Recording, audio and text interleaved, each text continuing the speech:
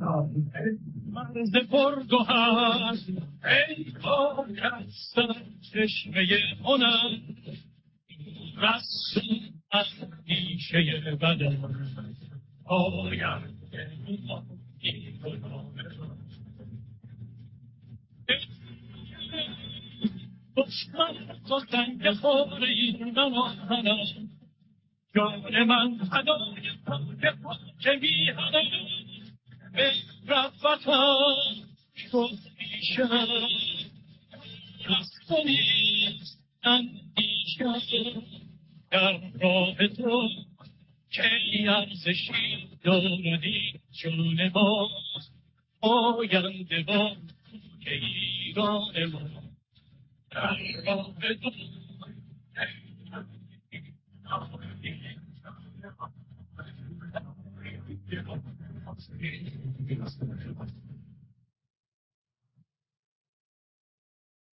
درود بر شما. عنوان سخنرانی امروز مهستان 4 سوار تغییر است که سخنران تا دقایقی دیگر به آن خواهد پرداخت و مراد و منظور خویش را از این 4 سوار توضیح خواهد داد. اما قبل از این توضیحات برای خواننده‌ای مثل من که نگاهی به موضوع گفتگوی امروز می کند چند پرسش پیش می آید که امیدوارم در طی گفتگوها پاسخهای مناسبی بیابند. آیا این 4 سوار همان 4 سوار سرنوشتند که قرار است آینده ملت و کشور ما را رقم بزنند؟ یعنی سرنوشت ملت ما به ناگزیر با یکی از آنها پیوند خورده است؟ آیا سوار اول یا سوار بازگشت همان سرنوشت 40 و اندی سال است که تلاشی بوده است برای بازگشت به دوران تاریک تاریخ و یا تلاش آنهایی را نشان می‌دهد که به دنبال نوستالژی‌های خویش در دوران پهلوی می‌گردند؟ آیا می‌توان سوار دوم یعنی سوار تعمیر را همان خر لنگ اصلاحات حکومتی نامید که گرچه نزد ملت بی‌آبروست اما در کار ساختن ترفندهایی است که او را در ردای دیگر و مرکبش را با پالانی دیگر به خلق الله غالب کنند، البته با تزییناتی مثل دموکراسی و سکولاریسم؟ سوار سوم یا سوار دگرگون سازی که نه رو به عقب دارد و نه بر خر لنگ اصلاحات سوار است به تفکیک از 3 سوار دیگر چه میگوید و چه میخواهد؟ و بالاخره سوار یا سرنوشت 4 که با ترم بسیار جنجالی انقلاب به میدان آمده و برای برخی مفهوم ضروری، اجتناب ناپذیر، فرمان تاریخ و حتی مقدس است و برای برخی دیگر خونریزی، جنگ و نهایتاً دیکتاتوری را مجسم می کند چه می گوید و چه می خواهد؟ در پرانتز بگویم در جستجویی که در کتاب لغت سیاسی کردم 16 تعریف متفاوت در مورد واژه انقلاب یافتم. تعریفی که یا بر اساس نتایج تحول سیاسی یا اهداف و نیات انقلاب کنندگان و یا همچون پروسه‌ای ناگزیر و تقریباً خارج از اراده این آن معین شده بودند. جناب آقای نوری علا سخنران امروز ما هستند و موضوع سخنرانی ایشان همانطور که ذکر شد 4 سوار تغییر، بازگشت، تعمیر، دگرگون سازی، انقلاب می باشد. پس از شنیدن سخنان دکتر نوری علا همبندان در داخل و بیرون از این تالار برای پرسش‌ها و یا اظهار نظرهاشون وقت خواهند گرفت. پرسش‌ها و نظرات مخاطبان مهستان نیز از طریق پیامگیر مهستان بر روی تلگرام، سیگنال و واتساپ با هماهنگی همبند گرامی آقای شمس‌الدین داراوی به این تالار منتقل خواهد شد. در ضمن نشست به طور زنده از تلویزیون میهن تیوی، تلویزیون ماهواره‌ای میهن تیوی پخش می شود. جناب آقای نوری علا میکروفون در اختیار شماست. بله، عرض کنم که درود میفرستم به خانم‌ها و آقایان همبند عزیزم در مهستان سکولار دموکرات ایرانی ها و همچنین خانم ها و آقایانی که در بیرون از اتاق زوم به دیدن و شنیدن برنامه امروز مهستان نشستن. قبل از هر چیز اجازه میخوام عرض کنم که البته آنچه که امروز از من خواهید شنید تنها نظرات خود منه و لزوما ربطی به مواضع گروهی مهستان سکولار دموکرات ها نداره. ما روزهای چهارشنبه یه جلسه داخلی داریم و در طی اون به تحلیل مسائل سیاسی میپردازیم و اگر اجماعی در نظری بود اون رو به صورت بیانیه‌ای منتشر میکنیم. اما در فاصله چهارشنبه گذشته و امروز مسائلی پیش آمده که ما فرصت گفتگو و رسیدن به اجماع نظر رو در مورد اونها نداشتیم و در نتیجه آنچه که من میگم اگرچه سخنگوی این جمع هستم اما نظرم لزوما میتونه نظر جمع نباشه یا باشه. اما اون چه من میخوام بگم به 2 حادثه مربوط میشه که در فاصله چهارشنبه و امروز اتفاق افتاده. یکی ماجراییه که بین فلسطینیان و اسرائیلی‌ها پیش آمده و ما با صحنه‌های بسیار شرم‌آور و شنیعی روبرو شده ایم که به دست جنگجویان الهام گرفته از حکومت مسلط بر کشورمون هم حمایت مالی میشن و هم هدایت عملیاتی و عقیدتی. من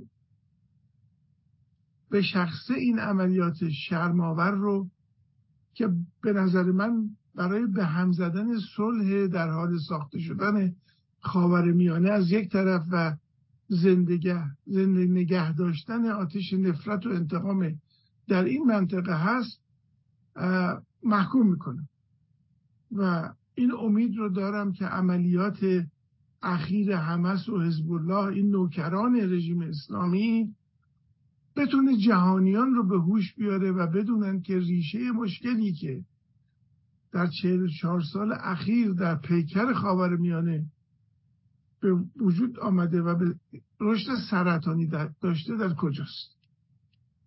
اما موضوع دیگه اشاره است که میخواهم داشته باشم به اعطای جایزه صلح نوبل امسال به خانم نرگس محمدی که این یکی البته به موضوع سخن امروز من چندان بی ربط هم نیست.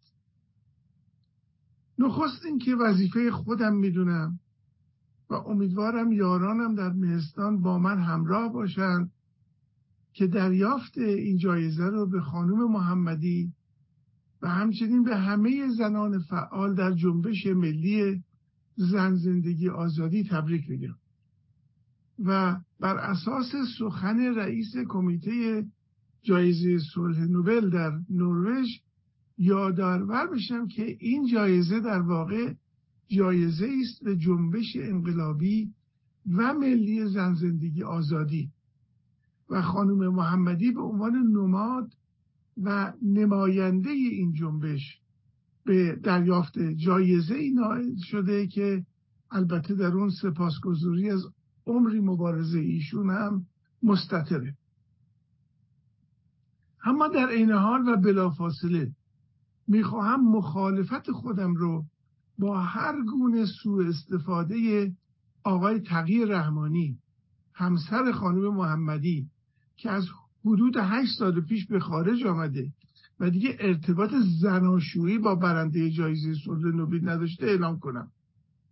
به نظر من در این گونه مواقع قانون فیزیکی ظروف و مرتبطه دیگر حاکم نیست و خانم محمدی که حتی خودش رو رحمانی نمیخونه این جایزه رو نه به مناسبت زناشویی با آقای رحمانی و سوابق اصلاح طلبانه ایشون بلکه به دلیل فعالیت‌های خودشون دریافت کردن و به نظر من اظهار نظرهای همسر ایشون تنها میتونه لطمه بزرگی به موقعیت مهم این روزهای ایشون وارد کنه. در این حال ما همگی به یاد داریم که 20 سال پیش همین جایزه به یک زن مدعی مسلمانی دیگری از وطنمون، یعنی خانم شیرین عبادی داده شد.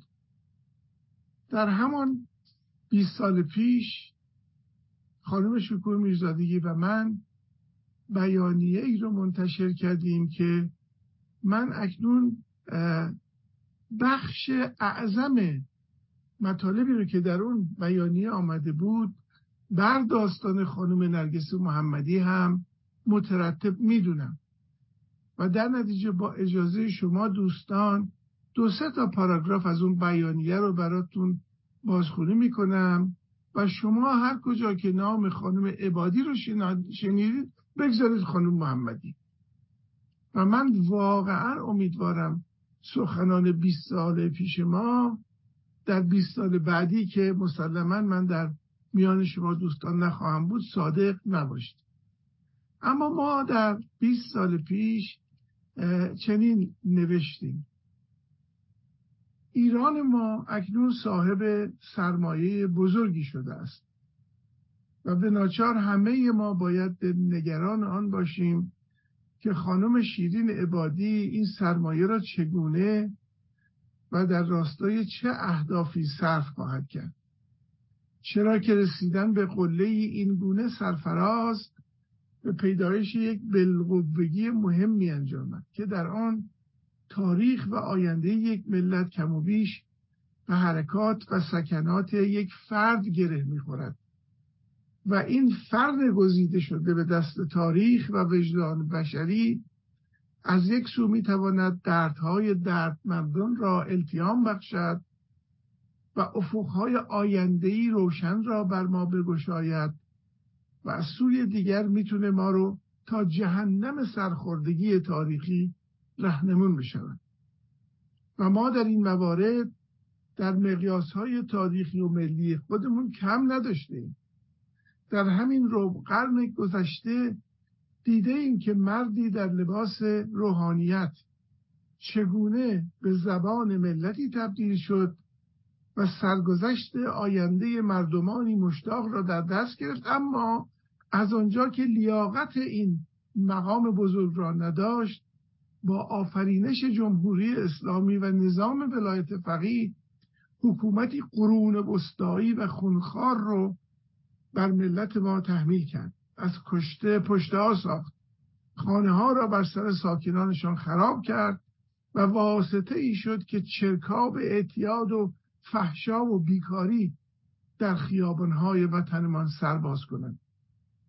او اگر کارکرد تاریخی کسانی همچون گاندی و ماندلا را درک کرده بود، درست در موقعیتی بود که میتونست جایزه نوبل رو هم به دست بیاره، اما او جنگیدن با ملت خودش رو بر این سرفرازی ترجیح داد.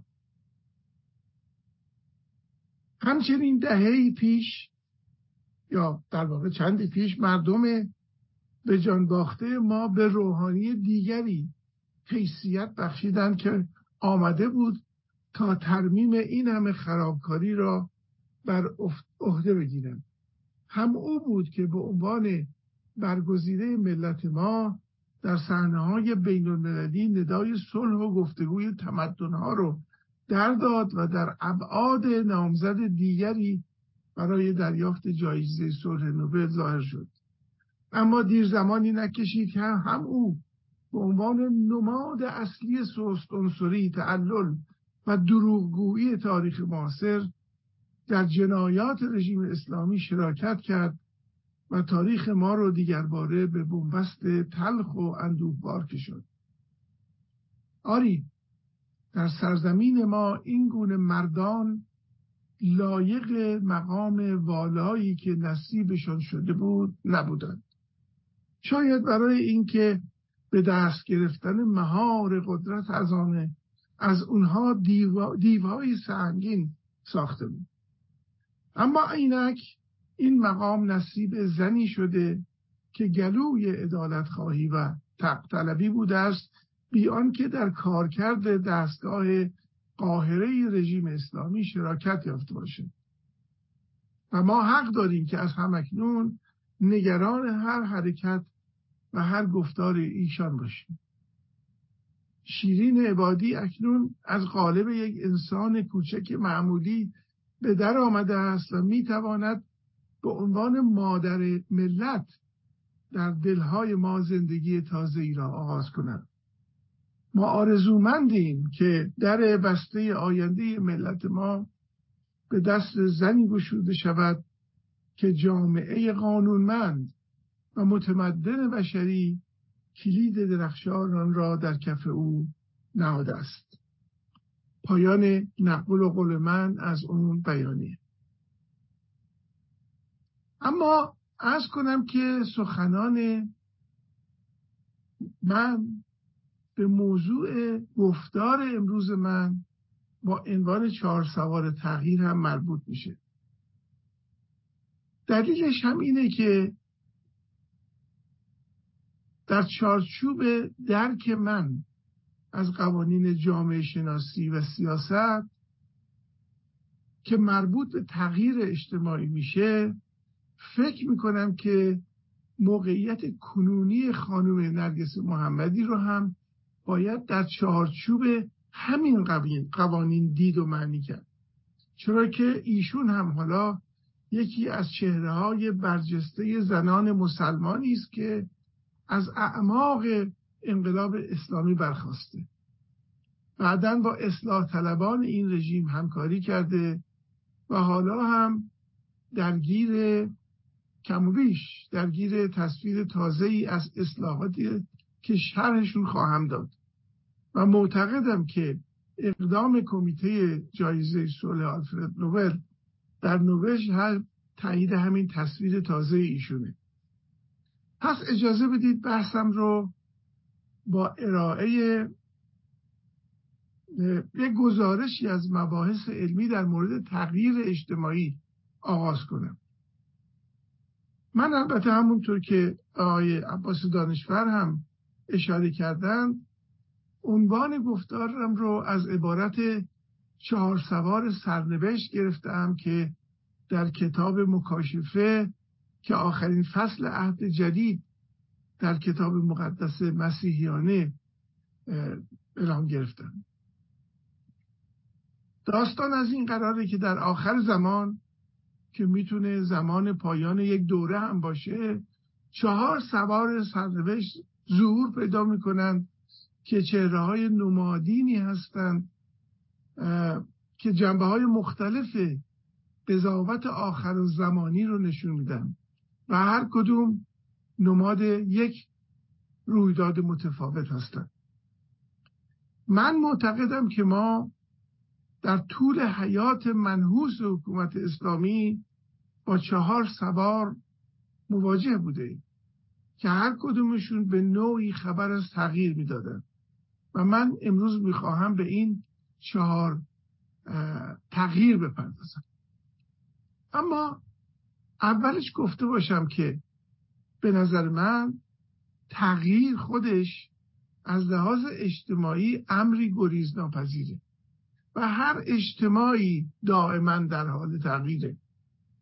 حتی به شما بگم که معنای سکولار هم به همین تغییر ربط داره و اگر به ریشه های این کلمه در زبانهای لاتین برگردیم میبینیم که سکولار به معنی یک امر زمینیه که دائما در حال تغییره و به همین دلیل درست در برابر هر گونه تصور ثبات عالم هستی، حالا چه در تعبیر مذهبیش باشه چه در تعبیر ایدئولوژیکش باشه، چرا که هر دوتا متضمن ارزش‌های تغییر ناپذیر هستند قرار داره. یاد شاعر بزرگ ایران علی اسفندیاری نوری که نیمایوشیج تخلص میکرد به خیر، که در سرآغاز قرن 14 شمسی هجری و 20 سالی پس از پیروزی انقلاب مشروطه در منظومه افسانه‌اش خطاب به حافظ نوشت: حافظا این چه کید و دروغی است که از زبان می و جام و ساقی است. نالیر تا ابد باورم نیست که بران عشق بازی که باقی است. من بران عاشقم که رونده است. سکولاریسم هم یعنی درک همین روندگی و روندگی هم یعنی تغییر و تغییر هم یعنی در هم ریختن وضع موجود. اما میدونیم که آدمیان بسیاری هستند که طرفدار حفظ وضع موجود هستند. در علوم سیاسی به این آدما میگن کنسرواتیست یا محافظه‌کار، که در رژیم اسلامی این رو با دو اصطلاح بنیادگرایی و اصولگرایی مفهوم کردن. این بنیادگرایان یا اصولگرایان میخوان به هر قیمتی شده وضع موجود رو که به اون در زبان سیاسی میگن استاتوس کو نگه دارن. اینها اغلب در حکومت‌های دیکتاتوری سوار اسب حکومت و قدرتن و به همین دلیل به این گروه نشسته در قدرت و مخالف تغییر میگن پوزیسیون. اونها اگرچه در بسیاری از مواقع مجبورند دست به نرمش قهرمانانه بزنند و بعضی تغییرات رو بپذیرند، اما در سخن لااقل به حفظ اصول و ارزش‌ها پایبندی نشون میدن و در شرایط عادی موافقتشون با تغییر عرض کنم که مورد نظر بسیار قطره چکانیه. شما سخنان آیت الله خمینی رو فراموش نکنید که میگفت حفظ حکومت اسلامی اوجب واجباته و در راه اون میشه حتی باور به توحید رو تعطیل کرد. یعنی از یه طرف محافظه‌کار بود و از طرف دیگه تغییر برای محافظه‌کاری رو عرض کنم که واجب میدونست. به هر حال این یه امر بدیهیه که در حکومت‌های تمامیت خواه نشستگان در اپوزیسیون همه محافظه‌کارن و مدافع اصول و ارزش‌های مذهب و مکتب خودشون هستن. میزنن، میکوبن، زندانی میکنن، شکنجه میکنن، کور میکنن و میکشن برای حفظ حضور خودشون در پوزیسیونی که خواستار حفظ وضع موجوده. اما در مقابل اونها کسانی قرار میگیرن که به دلایل مختلف از وضع موجود راضی نیستن و خواهان تغییر وضع موجودن. به اینها میگیم اپوزیسیون یا مخالفین و اصول فکریشون رو هم در عبارت رفرم خلاصه میکنن. در زبانهای لاتین توجه داشته باشید که ر یا ری به معنی نو کردن، تجدید نظر کردنه. مثلا ما در فارسی با واژه رنسانس آشنایی داریم که با همین رو آغاز می شود. نسانس هم به معنی متولد کردن و زاییدنه و در نتیجه در فارسی رنسانس رو به نوزایی ترجمه کردن. برای روشن شدن مطلب یادتون بندازم که در عالم شعر و شاعری هم وقتی که فروغ فرخزاد از چهار سازی دست کشید و به شعر نوع نیمایی روی آورد، اسم کتاب جدیدش رو گذاشت تولدی دیگر که درست به همین معنای نوزایی و رنسانس. در واژه رفرم هم پس ما اول با پیشوند رو سر کار داریم که در ابتدای واژه فرم میاد که خود فرم به معنی شکل و گونه و ساختاره و ما در فارسی واژه رفرم رو لازمه که به نوشکلی و دگرگونی و نوساختاری ترجمه کنیم. اما متاسفانه مترجمین بیرحم و غافل ما اون رو به اصلاحات ترجمه کردن. در اصطلاح سیاسی رفرم یعنی دگرگونی تدریجی با حفظ بعضی از ارکان اون چی که میخواهیم دگرگونش کنیم. و در نتیجه در ایران ما هم جمعیت بسیار بزرگی از اپوزیسیون رفرمیست هستند و سعی میکنن وضع موجود رو به آرامی و بدون توسل به خشونت تغییر بدن. اما در این مورد اپوزیسیون حکومت اسلامی یا هر اپوزیسیونی رو به دو بخش تقسیم میکنن و بخش دومش رو به جای رفرمیست انقلابی میدونن که ترجمه فارسی و نه عربی رولوسیونه. در اینجا هم همینطور که میبینید ما با پیشوند ر روبرو هستیم که بر سر ولوسیون آمده، یعنی تغییرخواهانی که به رفرمیسم اکتفا نمی کنند و اراده تغییر سریع و عمیق و بنیادی و پوزیشن برافکن و حتی خشونت‌آمیز وضع موجود رو در نظر دارند. البته در فارسی دیدیم که سعی شده گاهی تغییر بدون برافتادن رژیم مستقر رو هم انقلاب بخونن. مثلا به روندی که 60 سال پیش اصلاحات بود اما بهش گفتن انقلاب سفید، به این معنی که تغییر سریع و عمیق اتفاق افتاده اما خونی ریخته نشده و خشونتی در کار نبوده و رژیم هم حفظ شده. به اون هم گفتن انقلاب سفید. اما من انقلاب سفید رو یکی از چهره‌های رفرم میدونم تا انقلاب. اما مخالفان وضع موجودی که به رفرم تن میدن اما اون رو انقلاب میخونن و معتقدن که تا رژیم تغییر نکنه انقلابی اتفاق نیفتاده. اینها در واقع یک نوع انقلاب سفید یا انقلاب شاه و مردم رو یک رفرم عمیق میدونن اما از اصطلاح انقلاب براشون پرهیز میکنن. توجه بکنید که در این مورد، در مورد انقلاب، مسئله براندازیه، در حالی که در رفرم مسئله براندازی چندان مطرح نیستش.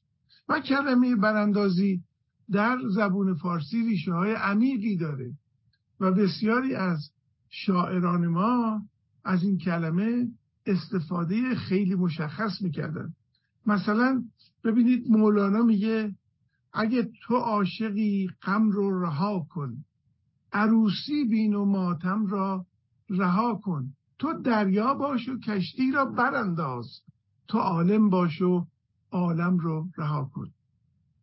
یا سعدی میگه اگر کلاله مشکین زرخ براندازی، یا اگر کلاله مشکین زرخ براندازی یعنی کشف حجاب بکنی، کنند در قدمت عاشقان سراندازی. اگر کلاله مشکین زرخ براندازی، کنند در قدمت عاشقان سراندازی. و بالاخره حافظ رو داریم که معنای براندازی رو با شفافیت توضیح میده. میگه اگر غم لشکر انگیزد که خون عاشقان ریزد، من و ساقی به هم سازیم و بنیادش براندازیم. یعنی در واقع یک نوع سخن انقلابی رو داره توضیح میده.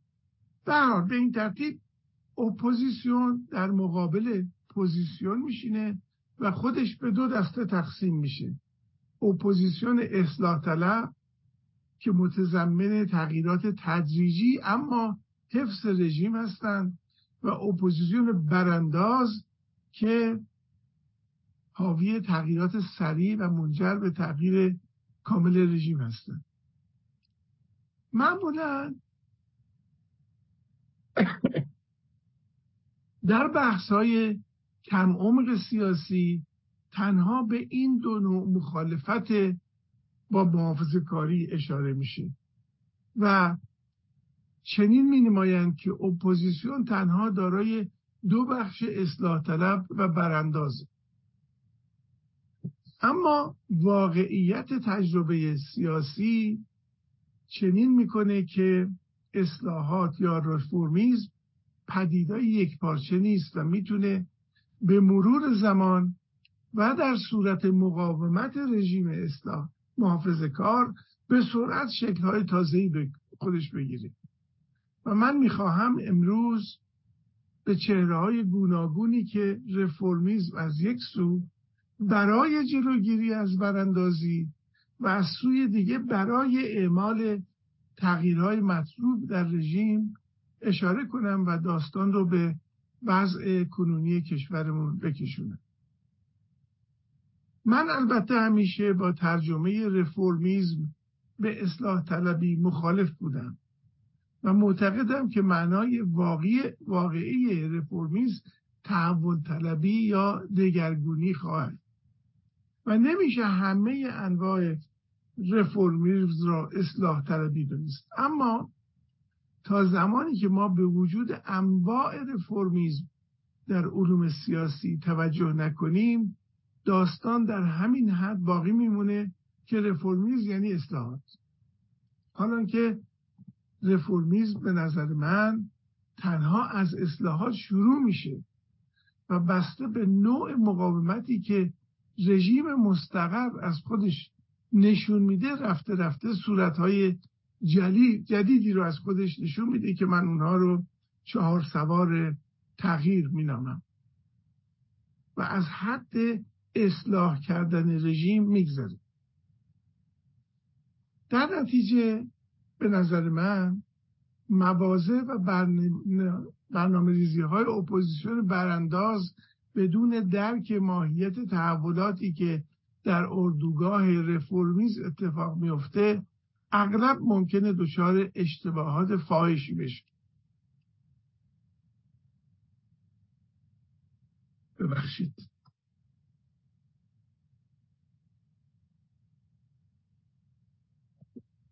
علوم سیاسی رفرمیسم رو به 4 نوع تقسیم میکنه که مرحله نخستش فقط جنبه تعمیرکاری داره و حتی دیدم که برخی ها این رفرمیسم اولیه رو به جای اینکه بگن رفرمیسم میگن ریپریسم یا تعمیرکاری که اتفاقا با واژه اصلاحاتی که مطرح میشه همسایگی زیادی داره.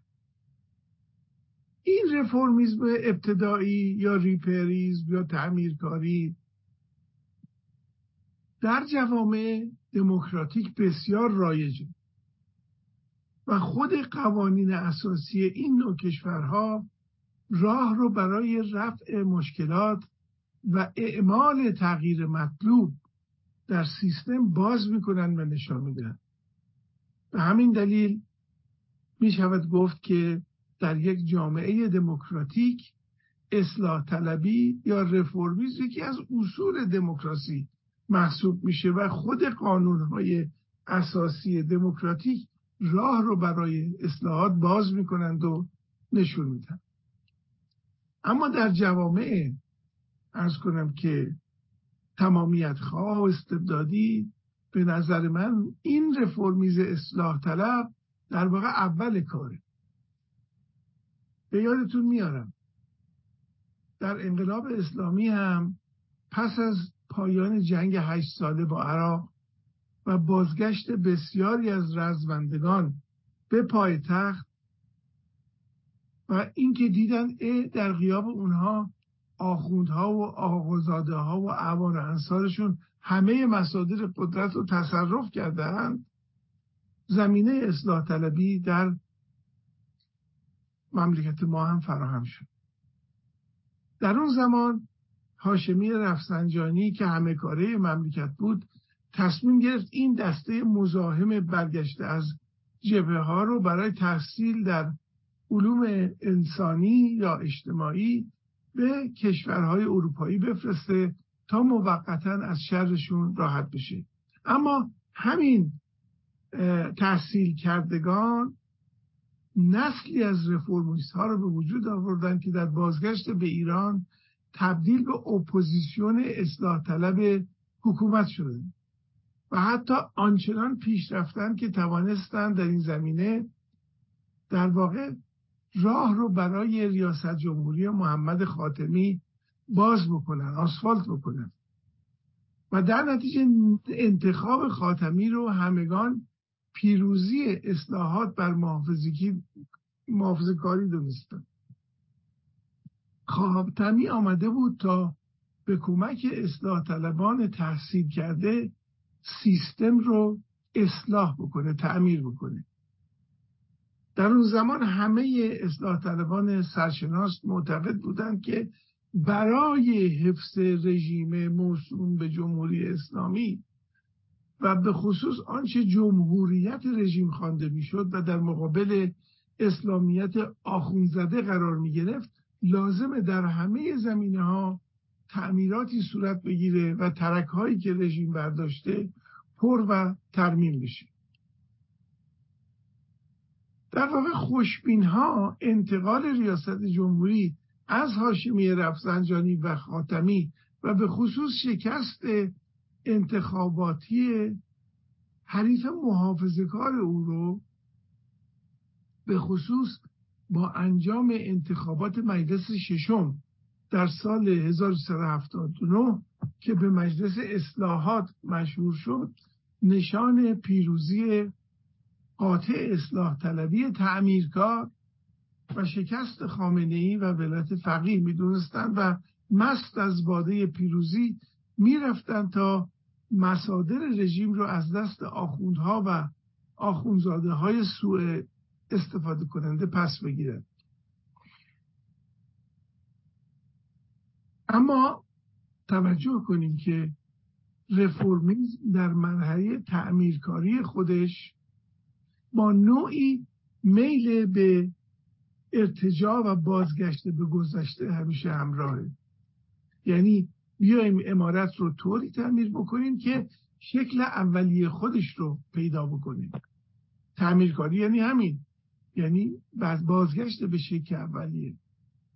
این میل به بازگشت رو 16 سال بعد و پس از آن که آقای خاتمی اعتراف کرد که اصلاحات تعمیر کننده با شکست روبرو شده و رئیس جمهور چیزی نیست جز تدارکچی ولی فقیه، در شعار مشهور میرحسین موسوی پیدا میکنیم که میخواست مسند ریاست جمهوری رو از احمدی نژاد بگیره و برگرده به دوران طلایی امام. یعنی ما میخواهیم رژیم رو به گذشته طلاییش برگردونیم از طریق اصلاحات، از طریق تعمیرات. البته همینجا لازمه من به یک سوء تفاهم مهمم اشاره بکنم. شعار بازگشت به دوران طلایی از نظر من پیش از این که به حضور زنده خمینی مربوط میشه به دوره نخست وزیری خود میرحسین موسوی برمیگرده و به جای آن شعار باید میشنیدیم بازگشت به دوران طلایی نخست وزیری من میرحسین موسوی. اما اون چی که به جنبش سبز مشهور شد به معنی واکنش صریح و علنی بخش محافظه‌کار رژیم هم بود، نه به این خاطر که تعمیرات اصلاح طلبان رژیم رو به خطر انداخته بودن، بلکه به این خاطر که آمده بودن مصادر قدرت رو از دست صاحبان قدرت در بیارن و از آن خودشون کنن. در واقع این محافظه‌کاران بودند که با بازگشت به دوران طلایی امام مخالفت میکردند و معتقد بودند آقا 20 سال ما دستاوردهای مختلفی داریم و نمیخوایم اونها رو از دست بدیم. در جریان جنبش سبز و مقاومتی که جناح قدرتمند محافظه‌کار موسوم به اصولگرا از خود نشان دادن بودند که ما شاهد اون شدیم که رفرم اولیه تعمیرکار وارد مرحله جدیدی شد که در علوم سیاسی به اون میگن رفرمیسم افراطی یا رادیکال ریفورمیسم. اصلاح طلبانی که دیگه با یا در حصر خانگی بودن یا در زندان حکومتی رفته رفته متوجه شدن که رژیم تعمیر بردار نیست و باید رژیم رو با اقدامات دیگری از دست محافظه‌کاران گرفت و سوار خر مراد شد. اینجا بود که فاز جدید اصلاح طلبی آغاز شد. اصلاح طلبان بخش بزرگیشون آمدن خارج، لابی درست کردن، در منافع قدرت کشورهای غربی نفوذ کردند و در این حال دست به افشاگری در مورد دزدی‌ها و سوء استفاده های اهل رژیم و کوشش در جلب نظر قدرتمندان غربی به خصوص پرزیدنت حسین اوباما کردند و مجموعاً نوع رفرمیست های لطمه خورده از قدرت محافظه‌کاران که با جلوی صحنه آمدن سران سپاه پاسداران دندان تیز خود رو نشون میدادن آشکار شد. سیاست اوباما چی بود؟ حفظ رژیم، اما دگرگون ساختن اون از طریق کمک به این رفرمیست های زخمی.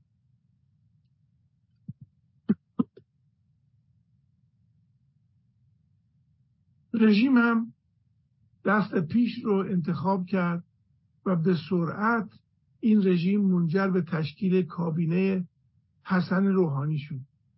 یعنی یک جنایتکاری که آمده بود در قالب رفرمیسم نوع جدید سعی کنه تا از اختلافات درونی رژیم بکاهد. به خصوص حضور محمد جواد ظریف در وزارت خارجه و آغاز مذاکرات موسوم به فرجام لحظاتی از همکاری محافظه‌کاران و رفرم‌های جدید را که همچنان خودشون رو اصلاح طلب می‌خوندن نشون داد.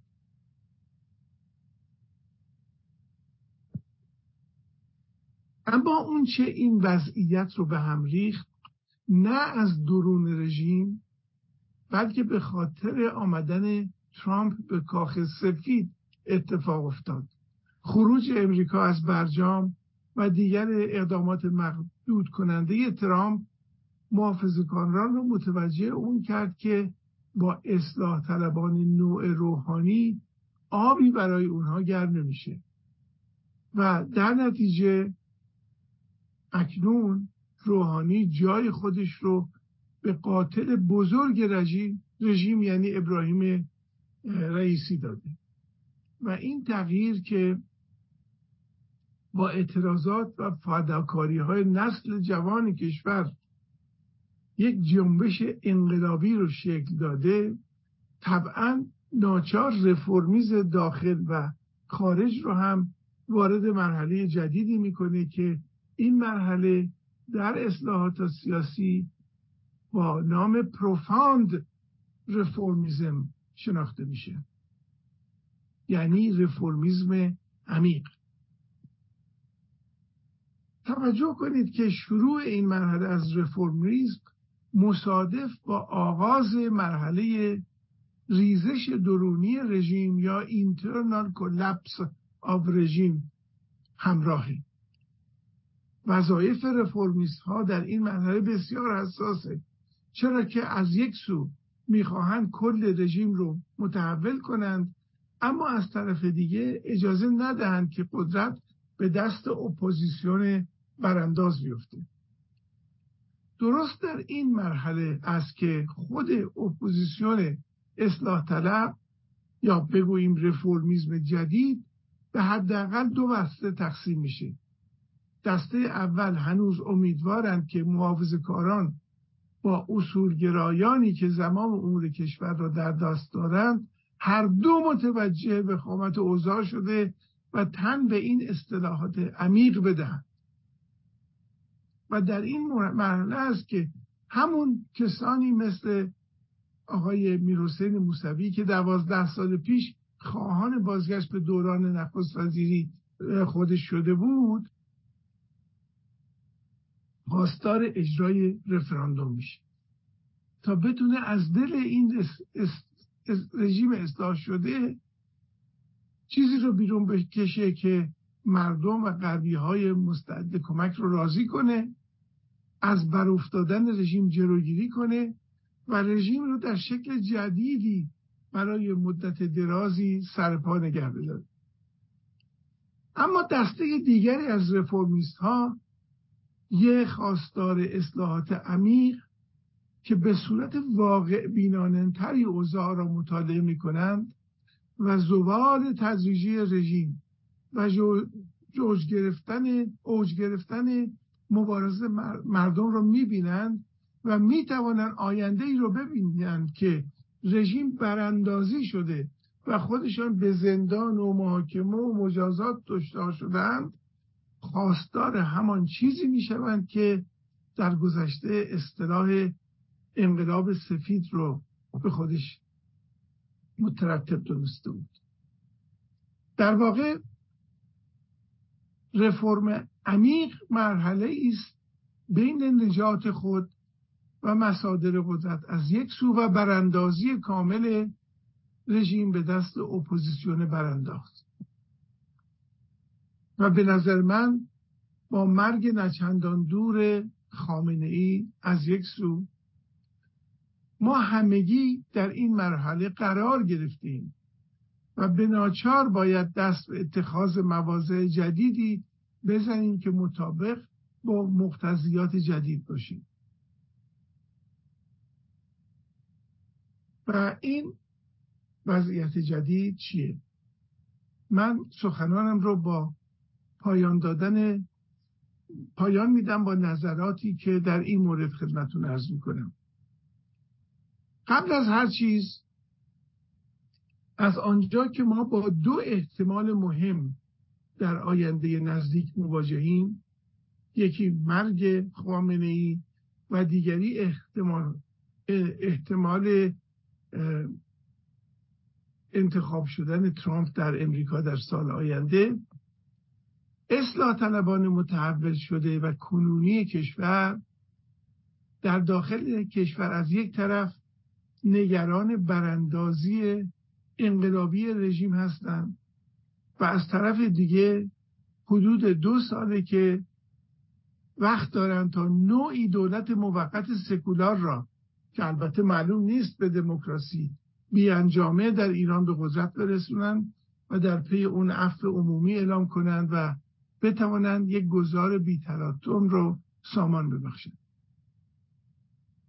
این یک احتمال بسیار قوی در آینده ایرانه، ایجاد یک حکومت سکولار نه دموکرات به دست اصلاح طلبانی که خواستار اصلاح عمقی رژیم هستند.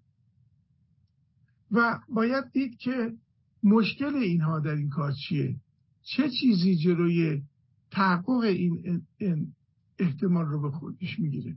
از نظر من مشکل اجرایی این سناریو وجود سابقه بدیه که اصلاح طلبان در ذهن رزمندگان تحولخواه داخل خود کشور دارن، به طوری که تصور تن دادن نسل جوان رزمنده داخل کشور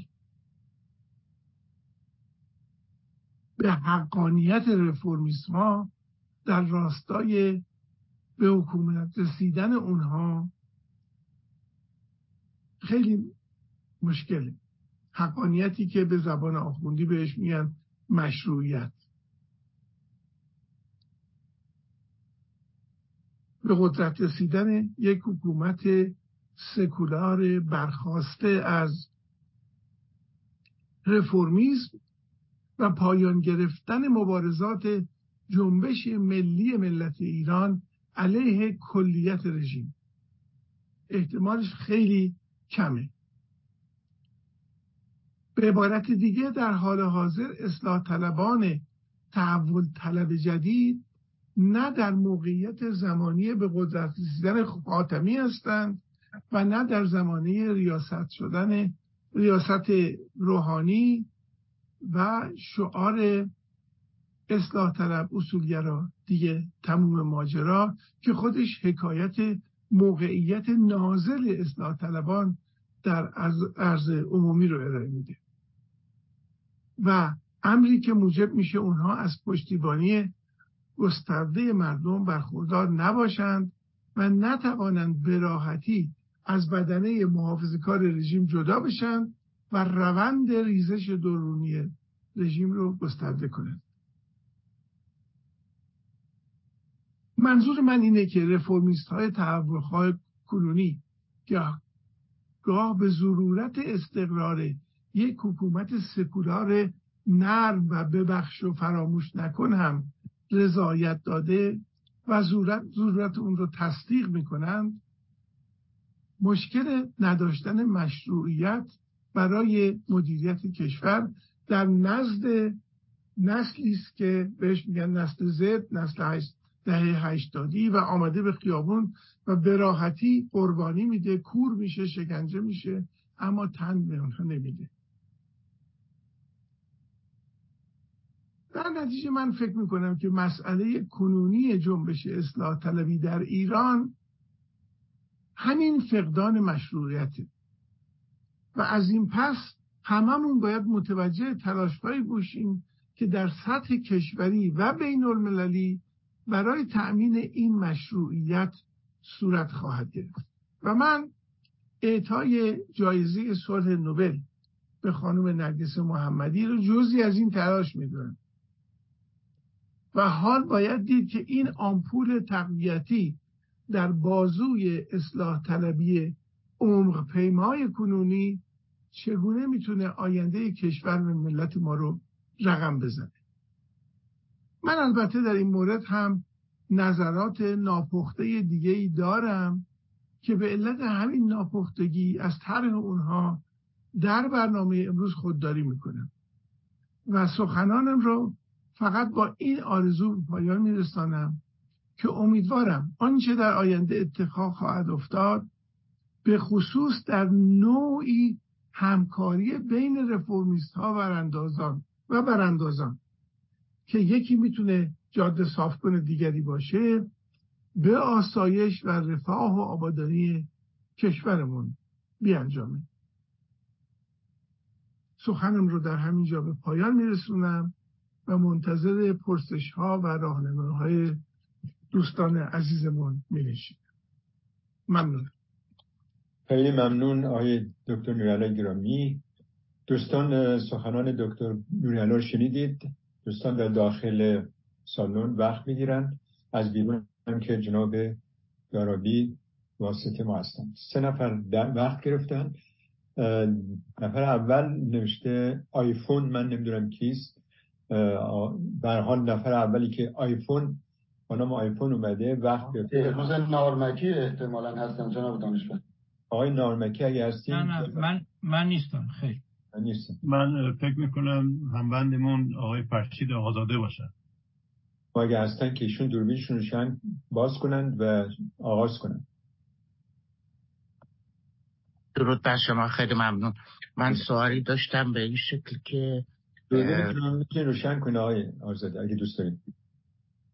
خب من امکانشو ندارم متاسف.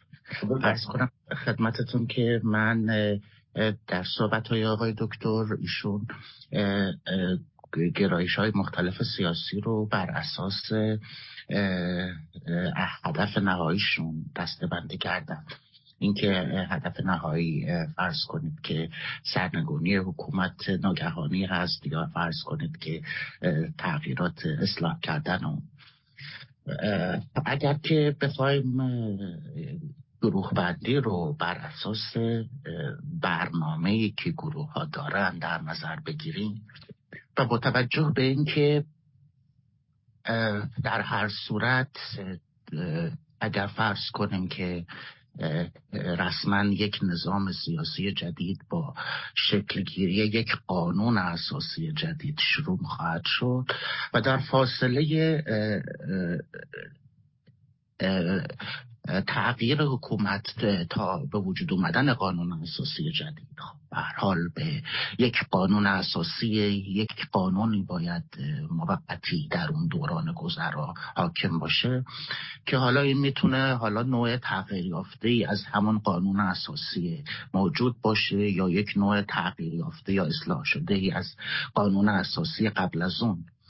به این شکل سوال من این است که کسانی که قائل به اصلاح یا تغییر قانون اساسی باشند بدون اینکه میزان تغییر رو تعیین کنند، یعنی فرض کنید که با یک تغییرات سرانگشتی در قانون اساسی دوران گذراری رو شروع کنند تا در آینده در یک مجلس مؤسسانی حالا بدون هیچ حد و مرزی قانون اساسی دوباره مورد بررسی و تغییر قرار بگیره و به رأی مردم گذاشته بشه.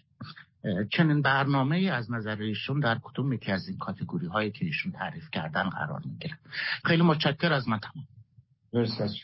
بفرمایید جناب. من ترجیح ببخشید دوربینم بسته شد. من ترجیح میدم چند تا سوالی بشه تا من بتونم یه جنبندی بکنم که جواب داده باشم. بسیار خوب.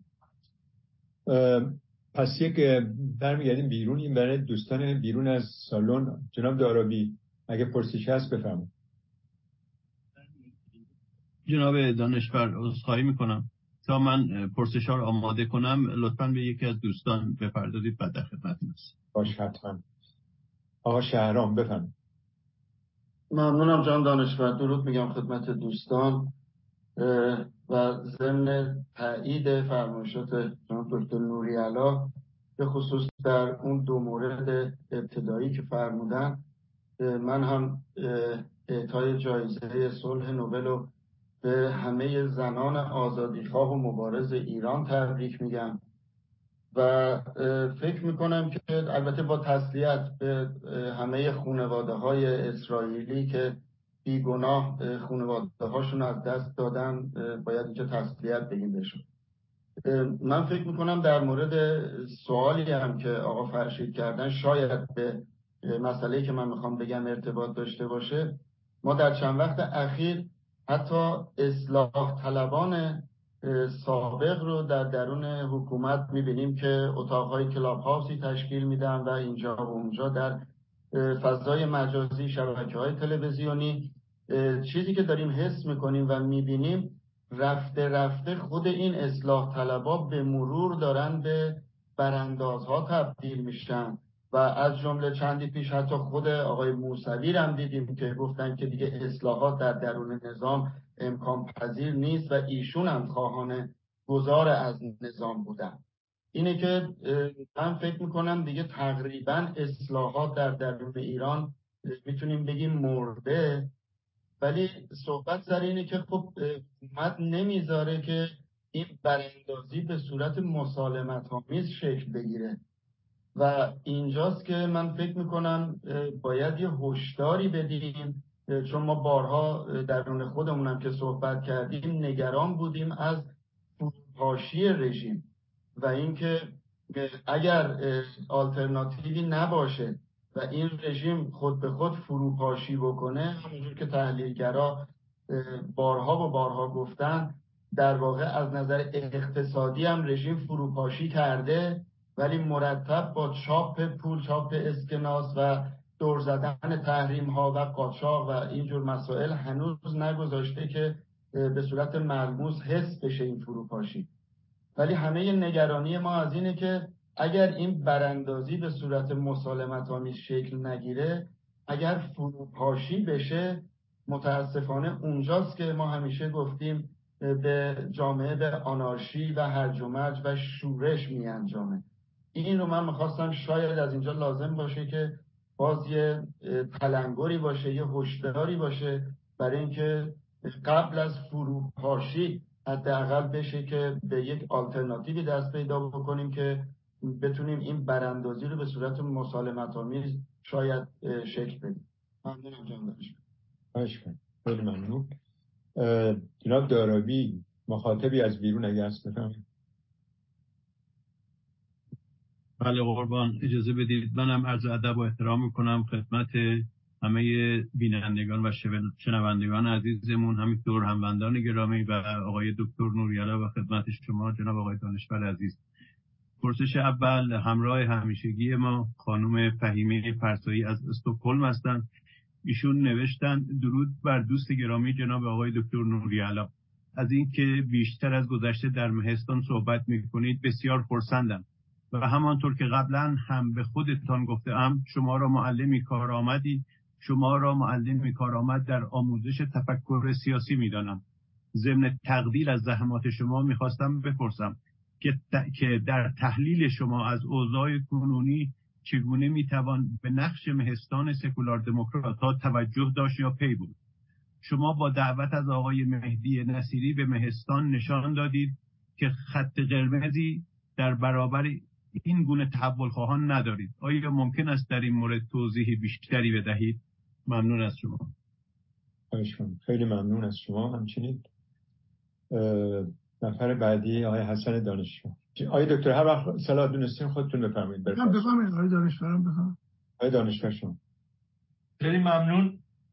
منم به اون دو نکته‌ای که در ابتدای سخن آقای نوری در مورد جایزه به خانم نرگس محمدی و همینطور تهاجم نیروهای حماس به کشور اسرائیل گفتن، منم تایید میکنم نقطه نظراتشون، چون ایشون گفتن این نقطه نظرات من احتمالاً بسیار دیگه هم در مهستان هستن که تایید میکنن یا تایید نمیکنن، من نمیدونم، برای من مجبورم که نظر خودم بگم. من دو سه نکته به نظر اومد که خدمت دوستان عرض کنم. یکی مسئله رفرمه. من میگم رفرم از نگاه دموکرات ها، هر آدمی توی اصلاح طلبای حکومتی، توی نمیدونم مارکسیستا، توی مجاهدها، همه ممکن است کلمه رفرم با استنباطی که خودشون دارن در واقع استفاده کنن. ولی اون چه به نظر من نگاه آدمای دموکرات به این واژه هست اینه که رفرم در دو جا معنا پیدا میکنه. یه جایی که حکومت‌ها دموکراتیکن، مثل همون چیزی آقای نوری رو گفت، یعنی در دموکراسی‌های غربی تحولات به صورت رفرم انجام میگیره. معنی رفرم اینه که با مطالعهش آهسته است، بطیه، برای که باید جامعه مدنی تو شرکت کنه، دانشمندان تو شرکت کنن، علما شرکت کنن، دانشگاه‌ها شرکت کنن، روزنامه‌ها و مطبوعات اینا رو در واقع رابطی باشن بین دولت و مردم، تا اینکه هر امری امور مهم، تغییرات مهم تو جامعه با مطالعه کافی و ضرورتاً بطعی و کم انجام بشه. این کاری که تمام تاریخ کشورهای دموکراتیک ما میتونیم ببینیم. این یک حالت رفرمه. یک حالتی که رفرم دیگه اینه که یک حکومتی واژگون میشه، حکومت استبدادی، حکومت توتالیتر هرچه‌اش واژگون میشه و قدرت سیاسی جابجا میشه. قدرت سیاسی جدید حالا تحولات دیگه میخواد در درون جامعه انجام بده به صورت همون رفرم هاییه که همون تحولاتی که جامعه دموکراتیک انجام میگیره. این معنای رفرم در دولته. وگرنه تجربه تاریخی نشون میده که در حکومت‌های ایدئولوژیک، حکومت‌های توتالیتر، رفرم در واقع اگر سعی بشه که رفرم انجام بشه به نابودی رژیم و از هم پاشیدگی رژیم منتهی میشه. برای همین هم هست که رهبرای چنین حکومت‌هایی به حق از جانب خودشون با هر نوع رفرمی، هر نوع اصلاح طلبی مخالفت میکنن، برای که به نیکی میدونن که همین که یک گوشه‌ای باز بشه تمام در واقع ترک و همه سیستم و تمام نظامشون خواهد خورد و فرو خواهد باشه. مثل کاری که گورباچوف رفرمی که می‌خواست تو اتحاد شوروی بکنه، برای بدین که رفرم منتهی به کل نابودی کل سیستم شد. در مورد جمهوری اسلامی هم همینه داستان. اگر رفرم از یک جای آغاز بشه، به خاطر که رفرم باقی نمیمونه. شما فرض کنید بخواید به یک اتفاق مثلا فرض کنید آزادی زنانه بدید، وقتی آزادی زنان بدین، آزادی جوانان هم باید بدی، آزادی علم هم باید بدی، آزادی مطبوعات هم باید بدی، آزادی فردی هم باید بدی. هیچی از نظام نمونه که هیچ نظام به صورت برق و باد از هم میپاشه. بنابراین در ذاتش حکومت ایدئولوژیک رفرم ناپذیرن و کسایی که صحبت میکنن در چارچوب حکومت‌های توتالیتر و تمامیت خواه میشه رفرم کرد، در واقع اینا یا نادانن یا شیادن. یکی از این دوتاست، چون نمیتونن ثابت کنن که امکان پذیر این مال به حال این چیزه، این موضوع رفرمه و این خیلی مهمه برای دموکرات‌ها، برای که ما بدونیم اگر جمهوری اسلامی به هر شکلی، چه به شکل خشونت‌آمیز و یا به شکل مسالمت‌آمیز فرقی نمی‌کنه، به هر شکل اگر حکومت جمهوری اسلامی لحظه دیگه حضور نداشت و به تاریخ پیوست، در اون صورت راه خوشبختی و راه رسیدن به دموکراسی و آزادی رفرمه، نه انقلاب. ما انقلاب رو تا به معنای محدودش دموکرات‌ها میپذیرن. معنای محدودش یعنی که مثلا حتی به شکل خشونت‌آمیز حکومت رو سرنگون کنه، ولی از زمانی که حکومت سرنگون شد و قدرت سیاسی نوین جای حکومت رو گرفت، دیگه از اونجایی که صحبت انقلاب کنه یعنی خواهان برقراری یک رژیم توتالیتر جدیده. به این دلیلی که انقلاب در این مرحله خطرناکه و سم برای آزادی، سم برای حرکت به جلو برای جامعه. این نکته است. نکته دیگه می‌خواستم بگم، ببینید در مورد دوستانمون الان آقا شهرام گفت که بسیاری از اصلاح طلبان دارن پی میبرن که حالا به هر دلیلی با این رژیم دیگه نمیشه کار کرده و دارن ریزش میکنن میان بیرون. اینا درسته، حتی بسیار از اینا ما خودمون آقای نصیری داشتیم که به سکولاریسم و دموکراسی هم در واقع باور دارن. ولی این نکته باید دموکرات‌ها بهش توجه کنن و اون مسیری که اینا میگن اون تعیین کننده است. این که میگن ما جمهوری اسلامی دیگه نمیپذیریم، جمهوری اسلامی شیاده، جنایت کرده، ببخشید، نه به جای خود، ولی کافی نیست. اون راهی که پیشنهاد دادن مهمه. همین آقای نصیری اگه من اشتباه نکنم تو هفته پیش اتفاق افتاد، پیشنهاد تهیه یک کمیته از 7 نفر، 2 تا اصلاح طلب، 2 تا اصولگرای به هر حال کمی نرمتر، آقایان لاریجانی و باهنر، و 3 نفر هم مثلا آدم منفرد بده که راهی بیابن برای گذر از این جمهوری اسلامی. این راه غلطیه، این راه خطرناکه. یعنی این بازگشت به همون در واقع رنگ و رو دادن به حکومت جمهوری اسلامی. نتیجهش هیچ چیزی جالبی نیست. جالبی نیست به این معنی که ما رو به دموکراسی و آزادی نخواهد شد، به هر چیز دیگه میتونه برسونه. بنابراین اینجاست که معلوم میشه آدمی که از رژیم بریده آیا واقعا دموکراته یا نه. یعنی کافی نیست که ما به بیاناتش گوش کنیم یا به بدیهای یک جمهوری اسلامی رو بیان میکنه توضیح میده فقط گوش کنیم، این کافی نیست. بعد باید یخشو گرفت و گفت خب راه حل چیه؟ وقتی دیگه راه حل من اینه که 2 تا اصلاح طلب و 2 تا نمیدونم اصولگرا 3 تا آدم فلان بزنه و جامعه راه جامعه رو باز کنن، یعنی ما بهش میگیم نه تو دموکرات نیستی، این راه نیست.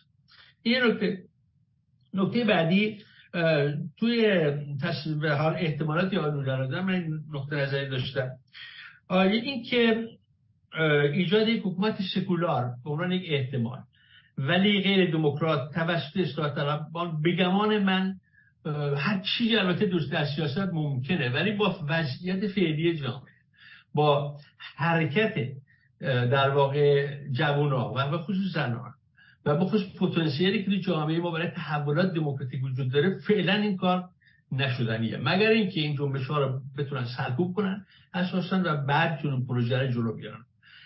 در لحظه فعلی به نظر من این امری دور از انتظاره.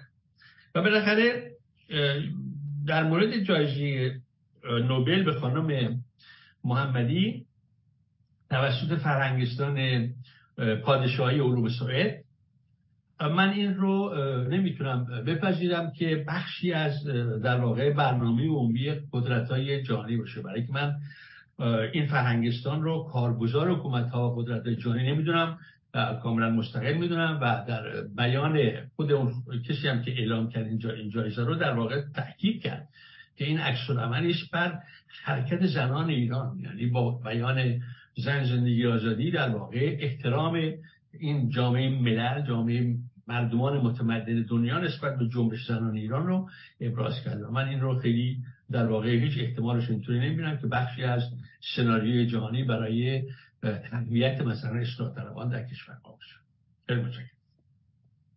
خیلی ممنون. البته این نظر احتمالاً جریان‌های خاصیه که با پیشینه چپ یا مجاهدین و غیره که همچین نظری دارن، مسئله توطئه و غیره.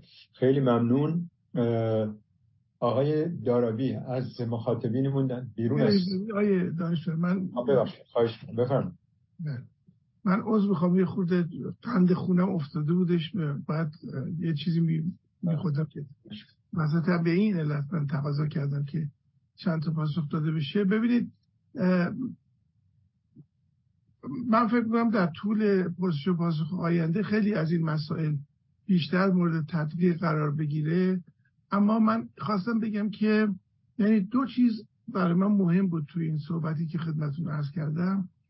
من هرگز نگفتم که جایزه صلح نوبل به خاطر یک توطئه غربی داده شده، اما گفتم که این یک آمپول تقویتی است به بازوی اصلاح طلبان داخل کشور که امیدوارم این آمپول بتونه به نفع جامعه ما باشه.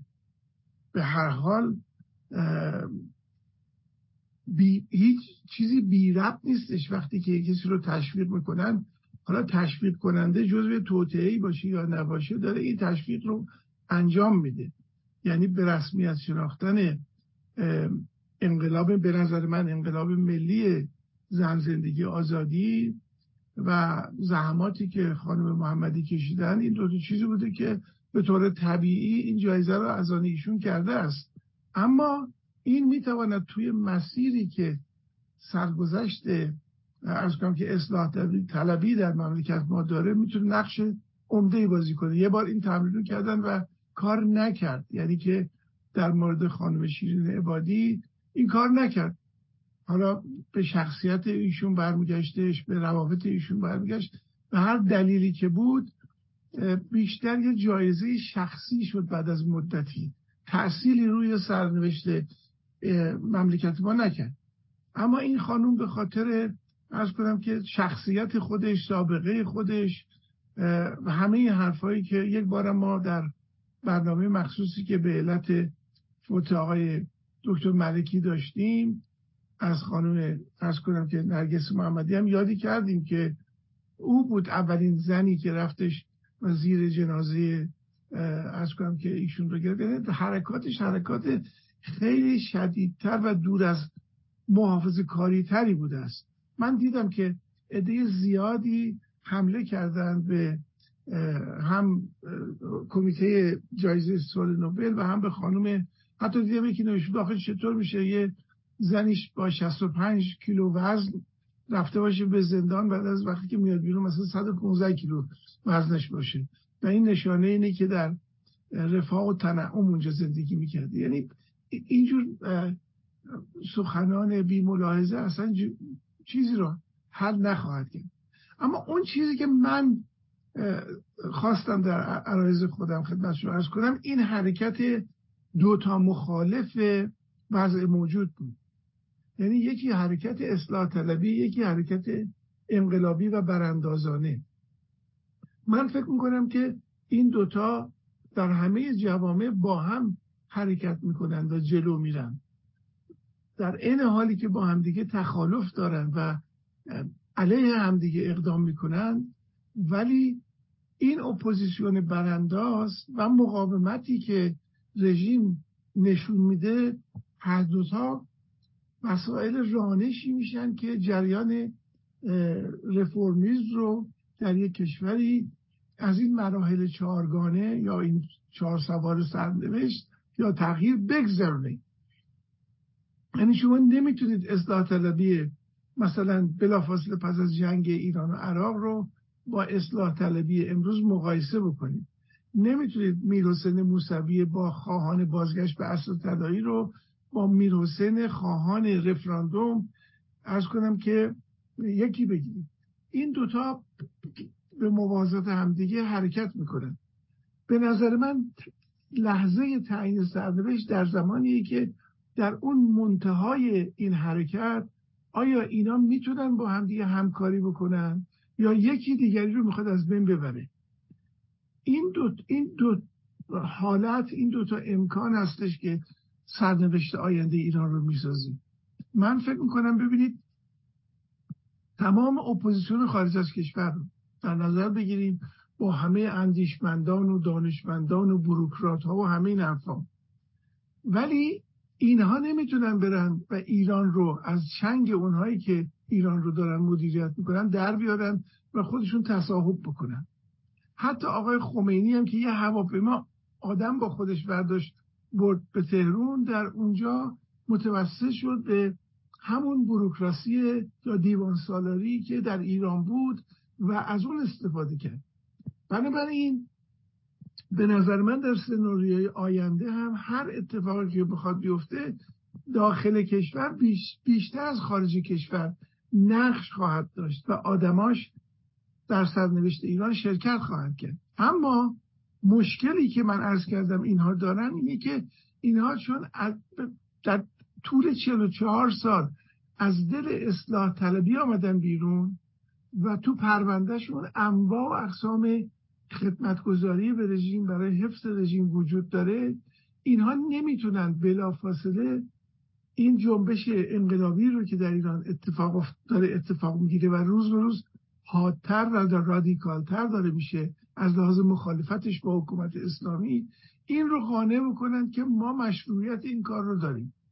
تصور خیال پردازانه من اینه که میتواند اپوزیسیون برانداز خارج کشور این فقدان مشروعیت رو برای آدم‌های موجه داخل کشور فراهم بکنه.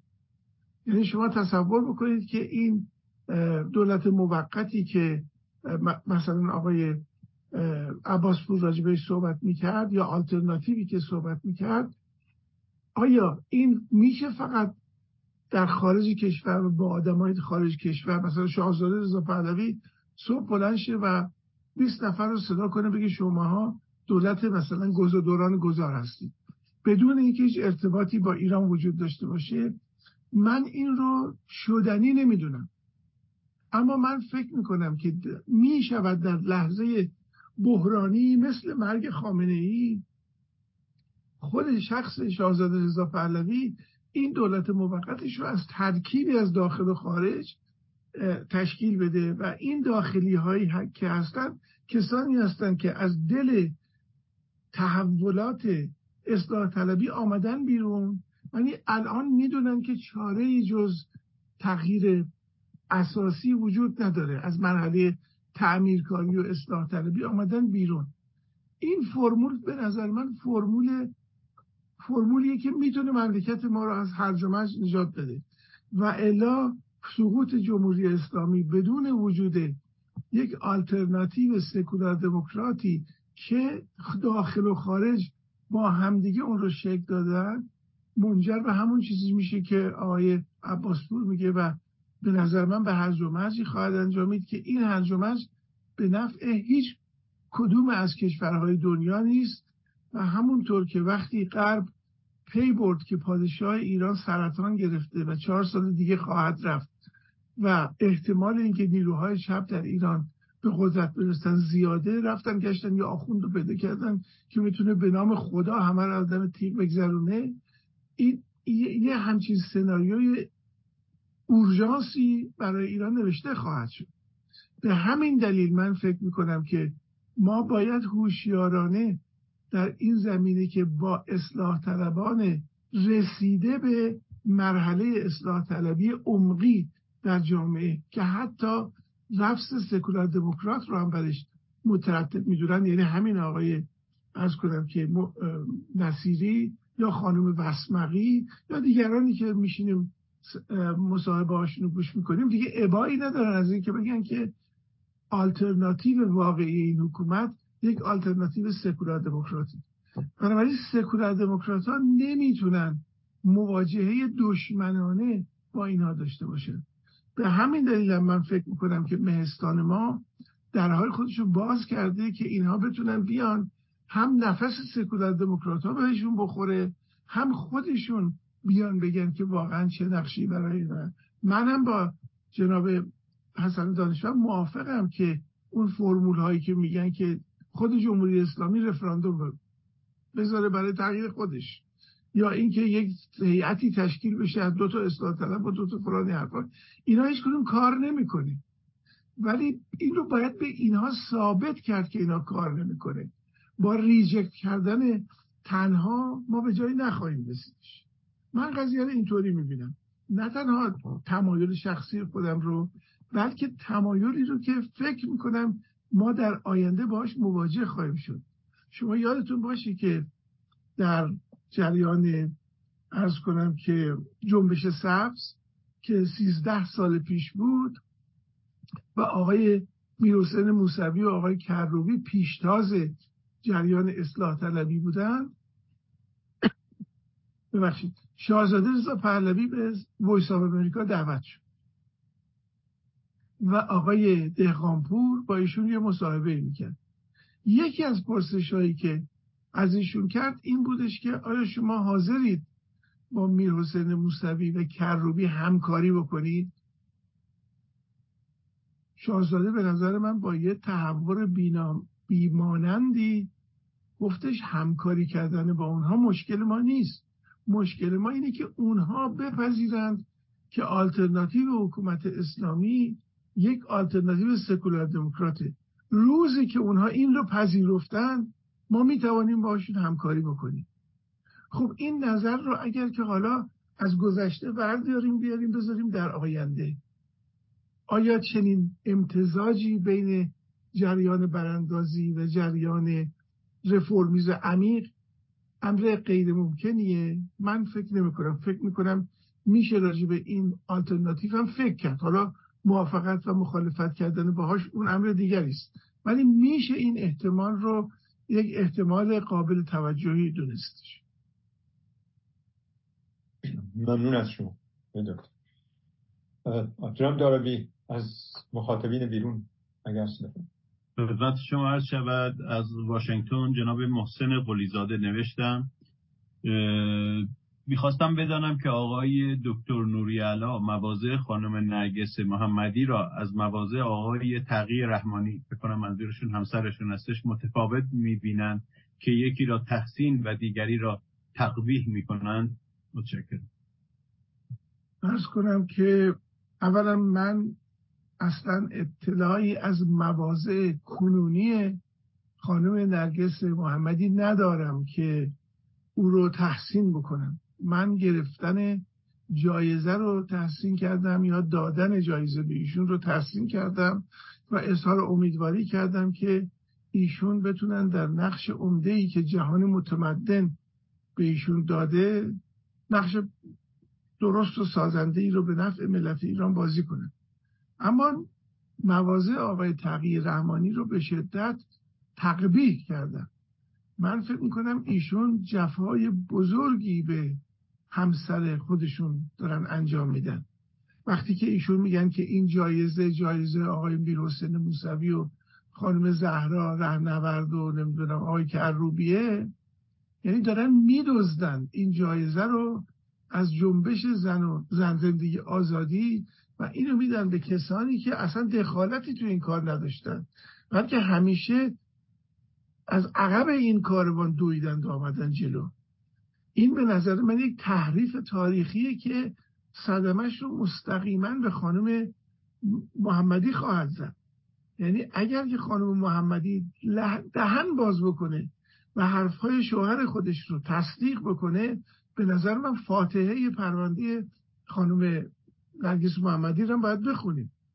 اما من فکر میکنم با جنمی که از ایشون دیدم، ایشون در عین اینکه احترام و قدر آقای میرحسین موسوی و نمیدونم کروبی و اینا رو خواهد شناخت، ولی موقعیت فعلی خودش رو به اونها پیوند نخواهد زد، بلکه پیوندش رو با جنبش، با نسل 80 نسل زد بیشتر و مستمر خواهد کرد و تبدیل به سخنگوی اونها خواهد شد تا سخنگوی کسانی که در مرحله دوم و سوم تحولات رفرمیسم دارن درجا میزنن. یعنی آقای میرحسین موسوی که این تحول شگرف رو پیدا کرده که از بازگشت به عصر طلایی امام میخواد رفراندوم برقرار کنه، هنوز چشمش به اینه که این گردانندگان محافظه‌کار رژیم رو قانع بکنه که اونها بیان علیه خودشون رفراندوم برقرار بکنن. یا همین آقای رحمانی در مصاحبه‌ای که چندی پیش با عرض کنم که BBC داشت، صحبتش این بودش که قانون اساسی ایران باید بر اساس مذهب اثناعشری نوشته بشه، اما این قانون رو ما می‌نویسیم و میگذاریم به رأی مردم. اگر مردم این رأی رو قبول نکردند و سیستم دیگه‌ای رو خواستند، ما شروع میکنیم به تبلیغات وسیعی به طوری که در یه مدت معینی همه مردم رو نظرشون رو برگردونیم به اینکه این قانونی که ما داریم میگیم بر اساس مذهبه این چیز خوبیه. خب به نظر من این هم بلاهت میخواد، هم داستانهای تخیلی نوشتن میخواد و همه حرفا، و دریغ است و بعید است که خانم محمدی بخواهد موقعیت فعلی خودش رو به پای این افکار منحط و پوسیده بگذاره. ممنون از شما. و از داخل آقای هاروت آوانسیان بفرمایید. ممنون و درود به همه دوستان و شنوندگان این برنامه. یک از دوستامون آقای شهرام به درستی گفتن که این رژیم در حال فروپاشیه.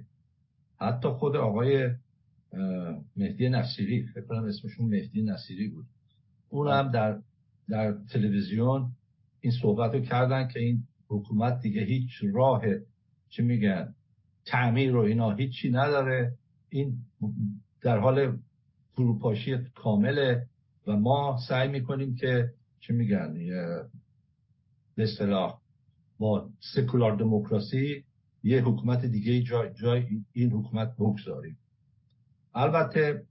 البته سکولار دموکراسی رو که آقای نصیری صحبت میکردن بر روی اون قوانینی که خودشون خواهند گذاشت، همه پرسی که میخوان بکنن، اگر کسی بخواد مخالفتی بکنه، مخالفت به قول خودشون الکی بکنه، میکشیمش به دادگاه یا جریمش میکنیم.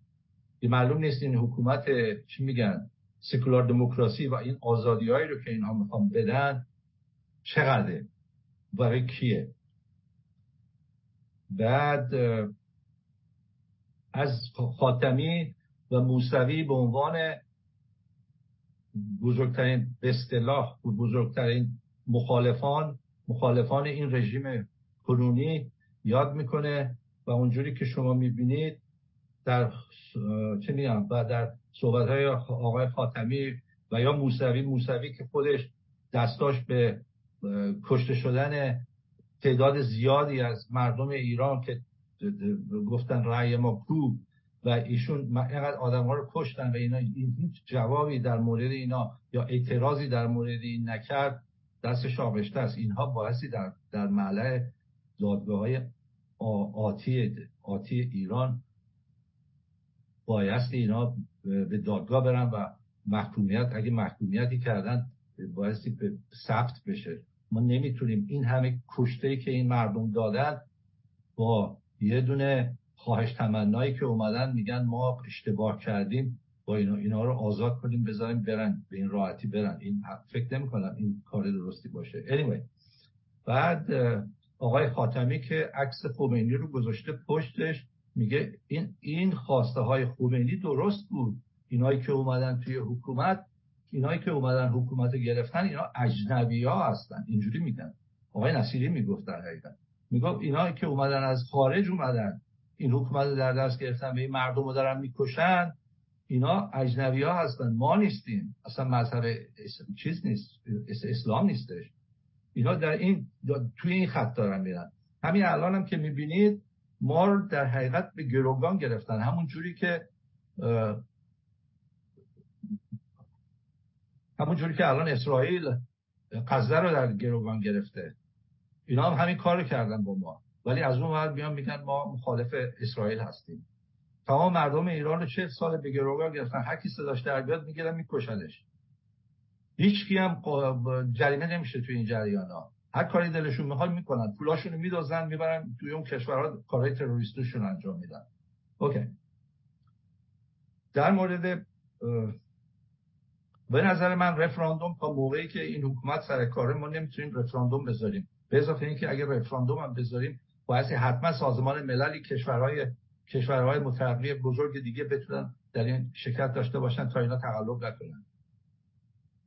بعدش هم اینا خواستار اینن که با خارج از کشور با ما همکاری کنن. ما هیچ حرفی با اینا نداریم، بذار بیان همکاری کنن. ولی بایستی این خواستهایی که ما داریم در حقیقت باید روی اونها سر فرود بیارن یا قبولش بکنن، نه اینکه بخوان خواستهای ما رو عوض بکنن. اگر خواستهای ما در حقیقت، من یه صحبتمو کوتاه میکنم، ما در حقیقت خارج کشور بایستی آلترناتیو خودمون رو درست کنیم و اگه میتونیم یه منشور حکومتی به اصطلاح چی میگن برای اساسی یه لایحه اساسی برای خودمون بنویسیم که خواسته های ما اینه در حقیقت و کارمون رو انجام بدیم و اینها هم هر وقت میبینیم اینا دارن کج میرن هشدار کنیم مردم رو که بدونن که اینا در چه راهی دارن میرن. متشکرم از وقتی که من دادید. ممنون آقای آبانسیان. دکتر سوال داشتم ولی توضیح بدین بفرمایید. بله اگر اجازه بفرمایید من بگم که چه خوب شد که من در ابتدای عرایزم گفتم که من امروز نظرات خودم رو دارم شرح میدم و نمیدونم که دوستان من در مهستان هم با این نظرات موافقن یا نه. من فکر میکنم که دوست ما آقای هاروت یه مقدار تخیلی داره صحبت میکنه، پاش روی واقعیت نیست. این مایی که میگه اولا معلوم نیست کیه و معلوم نیست قدرت رو از کجا آورده و چجوری میخواد سیبیل همه رو دود بده و محاکمهشون بکنه. به نظر من آدم میتونه تو اتاقش بشینه بگه اگر من به قدرت رسیدم چنین و چنان میکنم. اما در صحنه سیاست که استفاده از ممکنات تعریف میشه باید راه حل پیدا کرد. شما میفرمایید که ما اگر آلترناتیو خودمون رو درست بکنیم، چون ما معلوم نیست این آلترناتیو معلوم نیست به کی تعلق خواهد داشت. آیا مثلا مجاهدین درش خواهند بود؟ آیا کمونیستا درش خواهند بود؟ نخواهند بود؟ همه این حرفا هستش و در این حال این آلترناتیو میخواد چگونه قدرت رو از راه دور از ایران در ایران تصرف بکنه و بعد بره همه کسانی رو که در آستانه تحول عمیق هستن بگیره محاکمه کنه حسابشون رو برسه.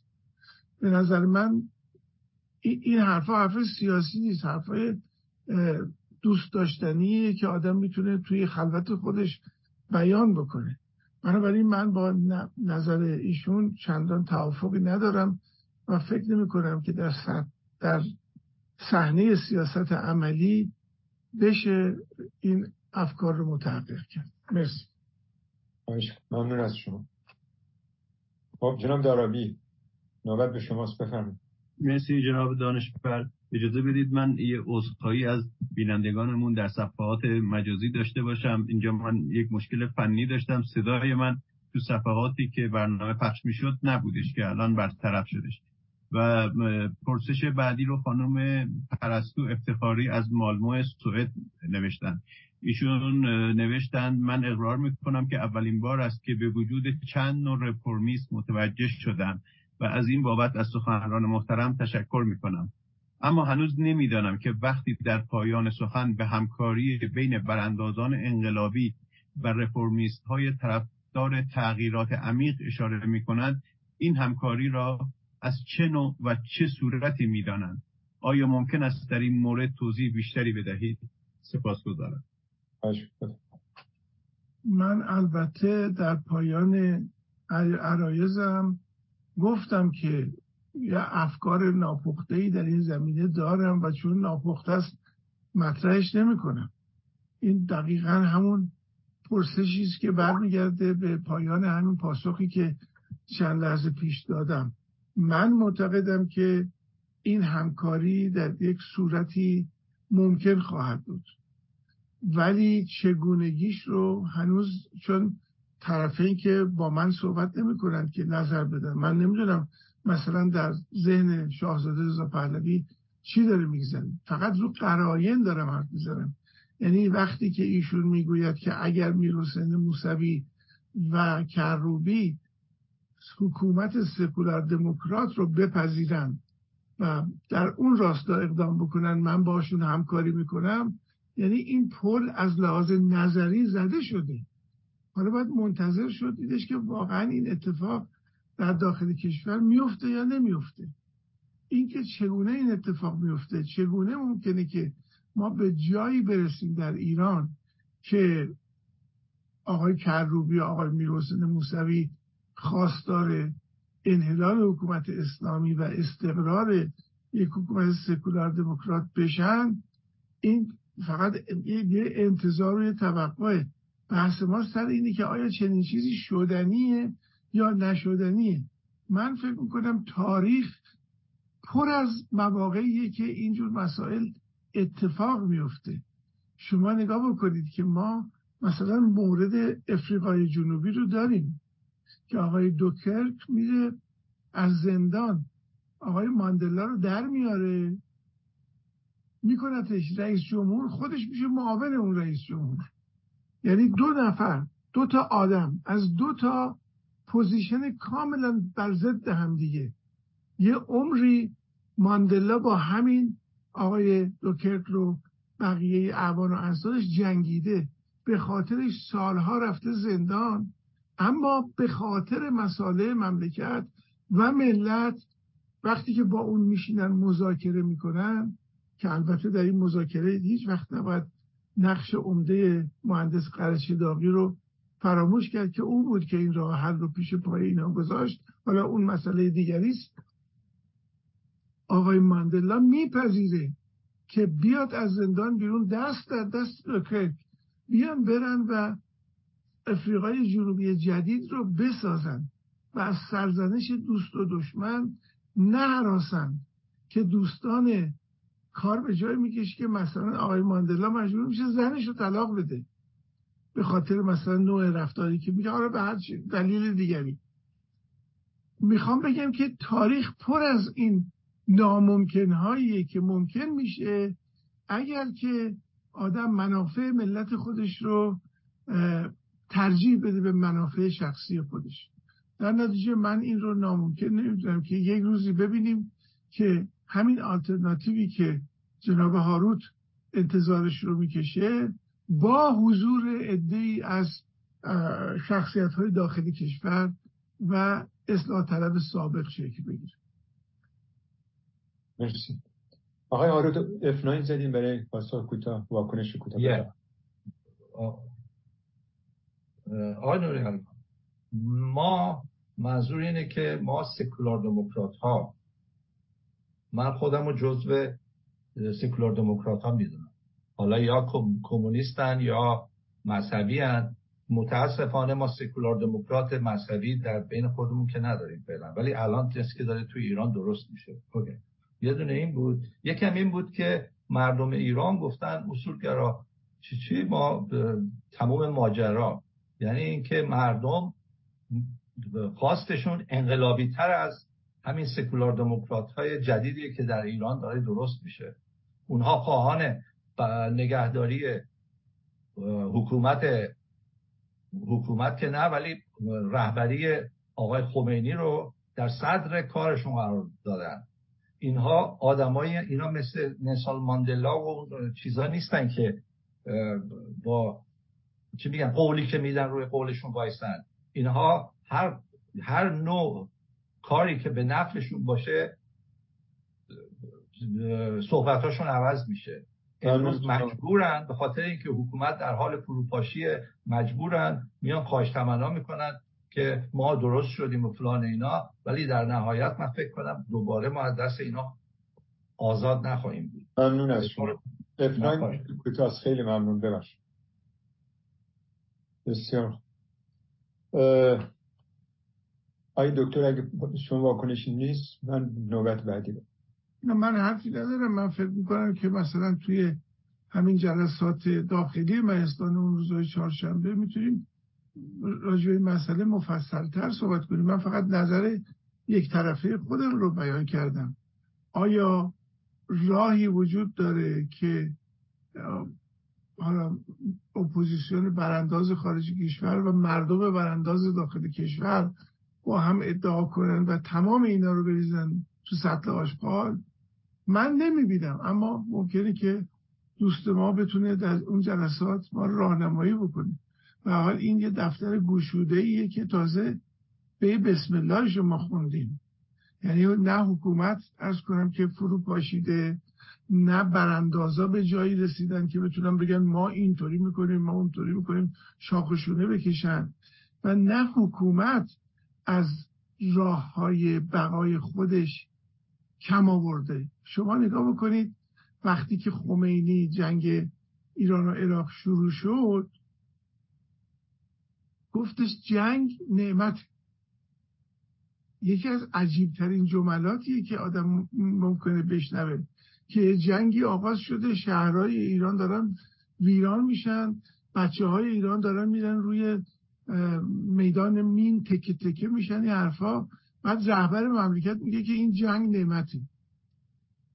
اینقدر قضیه عجیب بودش که به نظر من سکوت رو موجب شد. یعنی هیچکی نمیفهمید این چی داره میگه، در حالی که با کمال دقت اگه دقت میکردیم حرف درستی بود. جنگ نعمت بود برای حکومت اسلامی، برای اینکه بدون اون جنگ این نمیتونست پایه های قدرت خودش رو ثابت بکنه. الان هم شما نگاه بکنید در همین لحظه ای که آقای هاروت میگوید که جمهوری اسلامی در حال فروپاشیه، از یه طرف آقای بایدن پول میفرسته براش، از طرف دیگه این پول رو میده به حماس و نمیدونم حزب الله و اون مسئله رو ایجاد میکنن. یعنی یک جنگی که نعمت برای حکومت اسلامیه رو موجب میشن. چرا؟ برای اینکه الان حکومت اسلامی که پشتبند حماس و نمیدونم حزب الله و غیره هست رو اگر برداریم از صحنه خارج بکنیم، دستور دهنده رو خارج کردیم، در حالی که اونایی که میخوان این جنگ رو خاتمه بدن باید دارن متوسل شن به این آقای خامنه‌ای که آقا یه تشری بزن اینا اینقدر شلوغ نکنن. یعنی توی همین جنگ اسرائیل و فلسطین اون که میتونه برنده بشه آقای خامنه‌ایه. بنابراین این حکومت هنوز خیلی چیزها داره که بتونه برای بقای خودش صرف بکنه و اپوزیسیون هنوز هیچی نداره جز نیت خوب، جز آرزوهای خوب. بچه ها که بعد از اینکه به این نتیجه رسیدن که آلترناتیوی وجود نداره، بی خودی دیگه نمیان توی خیابون خودشون رو به کشتن بدن. بس بودش که ما بگیم آقا ما میام کشته میدیم که بگیم چی نمیخوایم. حالا نوبت کشته شدن برای اینه که چی میخوایم و این چی میخوایم رو هنوز کسی جلوشون نذاشته. من دارم میگم که ما در مرحله فروپاشی رژیم نیستیم، ما در مرحله ریزش رژیم هستیم. بنابراین باید فکر کنیم که ما چگونه میتونیم روند ریزش رو تشدید بکنیم. با اینکه من انگشتم رو تکون بدم و بگم که اگر من به قدرت رسیدم ای مهدی نصیری تو رو میگیرم تیکه تیکه میکنم، از تیر چراغ بر آویزون میکنم، من در واقع جلوی ریزش این رژیم رو گرفتم، نه اینکه خدمت کرده باشم باهاش. من فکر میکنم سیاست یعنی این. اما بیرون از سیاست میشه انواع عرض کنم که آرزوها رو برای آینده ایران داشت. خیلی ممنون. ممنون از شما. در داخل آقای شهاب صنیعی بفرما.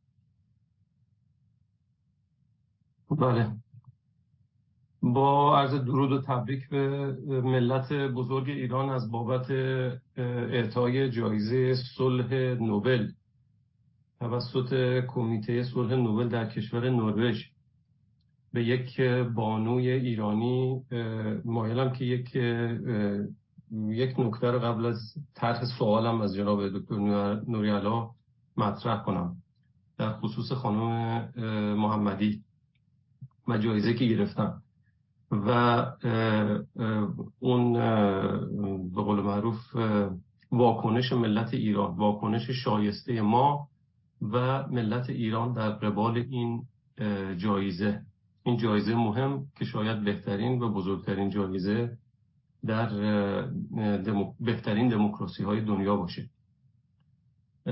به عنوان کسی که 14 هست توی همین کشور نروژ دارم زندگی میکنم، نزدیک به 14 هست تو اینجا دارم زندگی میکنم و از نعمت دموکراسی این کشور بهره بردم. به این نتیجه رسیدم که نتیجه شخصیه که اگر ما ملت ایران میخوایم که به درجه و سطح رفاه کشورهای مرفه برسیم، باید که در کنار حفظ سنت‌های خوب خودمون، سنت‌های اصیل ایرانی خوب خودمون که در دنیا شاید بی همتا باشن، باید که روش‌ها و رفتارهای کشورهای متمدن رو تقلید کنیم و اقتباس کنیم.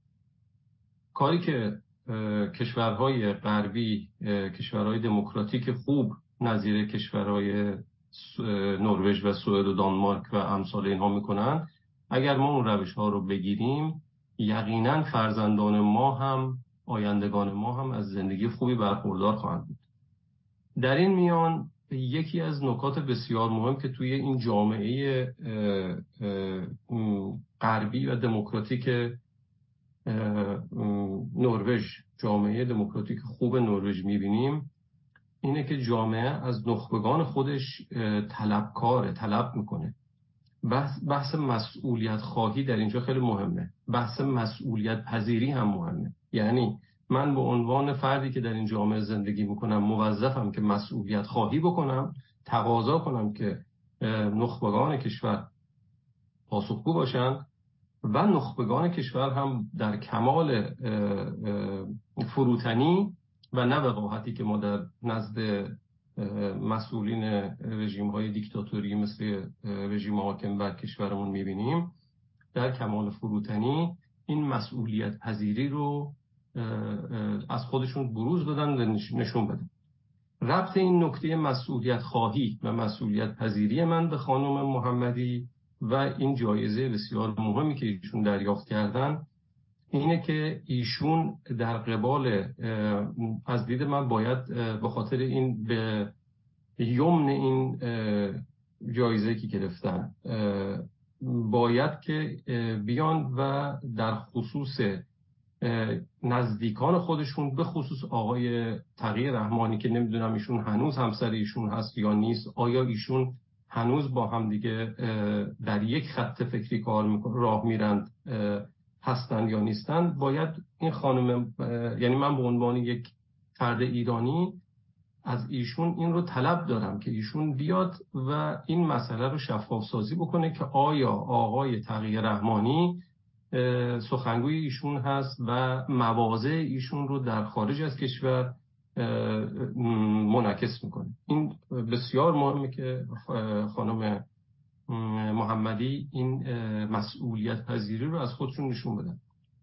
غیر از این باشه، از دید من شک نباید کرد که ایشان با آقای رحمانی، آقای تغیر رحمانی که از دید من یک اسلامیست به تمام معنا هستن و البته خودم در کاریشون اجرا میشه، هماهنگی دارن و خدای نکرده اگر همچین مسئله وجود داشته باشه، یعنی مواضع این دو یکی باشه، جایزه صلح نوبل رو نباید به ملت ایران تبریک گفت، بلکه تقریبا باید این مسئله رو تسلیت گفت، به ملت ایران تسلیت گفت.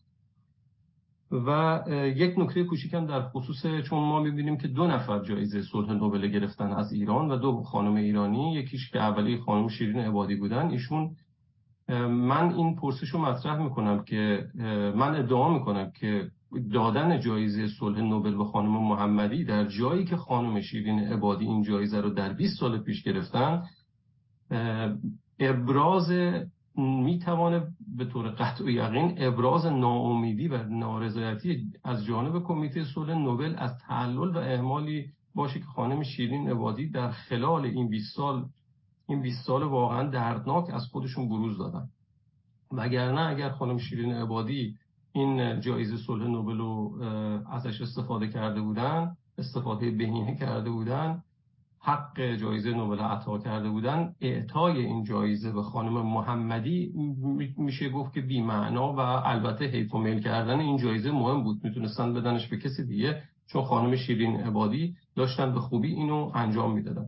پس من فکر میکنم که این یک ابراز نارضایتی از جانب کمیته صلح نوبل در نروژ که به خانم شیرین عبادی و اهمال ایشون، تعلل ایشون.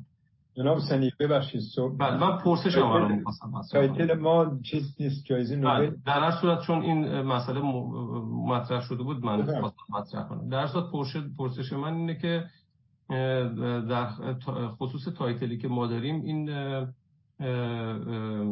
اگه ما رفتار اسلامیست‌ها رو مقایسه کنیم با رفتار واقعا ویروس در جامعه ایران، میتونیم فکر بکنیم که اینها که تا دیروز در پوستین اصلاح طلبی رفته بودن، به دروغ این واژه اصلاح طلبی رو مصادره کردن و در پوستین اصلاح طلبی رفتن، آیا نباید این پرسش منه، آیا نباید انتظار داشت که اینها به یک میوتیشن و یک جهش دست بزنن و کم کم از پوستین اصلاح طلبی خودشون بیرون بیان و بخوام برن در قالب پوستین رفرمیست این بار خودشونو به جامعه به قول معروف معرفی کنن و از اون زاویه جامعه رو دوباره، یعنی وقت برای رژیم جمهوری اسلامی بخرن. آیا همچین خطری رو آقای اسماعیل نوری علا میبینند؟ من واقعا منتظرم که ایشون اگر لطف کنن جواب این پرسش رو بدن ممنون میشم. متشکرم از وقتی که من داد. ممنون از شما. بفرمایید. ببینید همه چیز در تاریخ ممکن، مگر وقتی که اصلاح طلبها در دهه 70 با موقعیت نمادین آقای خاتمی آمدن وسط، از در و دیوار دنیا تحسین نشدن. من یادمه که اصلا سخت بود با کسی وارد این بحث بشیم که آقا اینا همون اصلاح طلبایی هستن که میخوان رژیم رو نگه دارن. آقای کلینتون مگر راه نیفتاد رفتش به شورای امنیت یا مجمع عمومی سازمان ملل که با آقای خاتمی که توی دستشویی قایم شده بود دست بده و اظهار خوشحالی بکنه. اما خب دیدیم که تشک شد. 8 سال که گذشت آقای خاتمی رفتش به دانشگاه تهران و گفت آقا این حرفا چیه؟ رئیس جمهور تدارکچیه، ولی فقیه، کاری از دستش بر نمیاد و تمام پرونده 8 سال ریاست جمهوری خودش رو بست. همین آقای روحانی وقتی که در انتخابات قلابی رژیم اسلامی مناظره میکرد و این حرفا، چقدر ما تحسین شنیدیم که آقا اصلاح طلبها دارن برمیگردن با قدرت تمام و ظریف توشونه و ظریف دیپلمات و میره نمیدونم برجامو درست میکنه، همه حرفا. من یادمه که همین خانم عرض کنم که خانم اسمش علی نژاد توی تلویزیون یقه میدرون که هممون باید بریم به روحانی رأی بدیم. حالا مدعی این هستش که از مادر مخالف جمهوری اسلامی زاده شده، ولی ما دیدیم که چه جور این استقبال میشد. ولی آقای روحانی آمد، هیچ غلطی هم نکرد، یک مملکت ویران رو به دست یک ویرانگر دیگری سپرد و رفتش.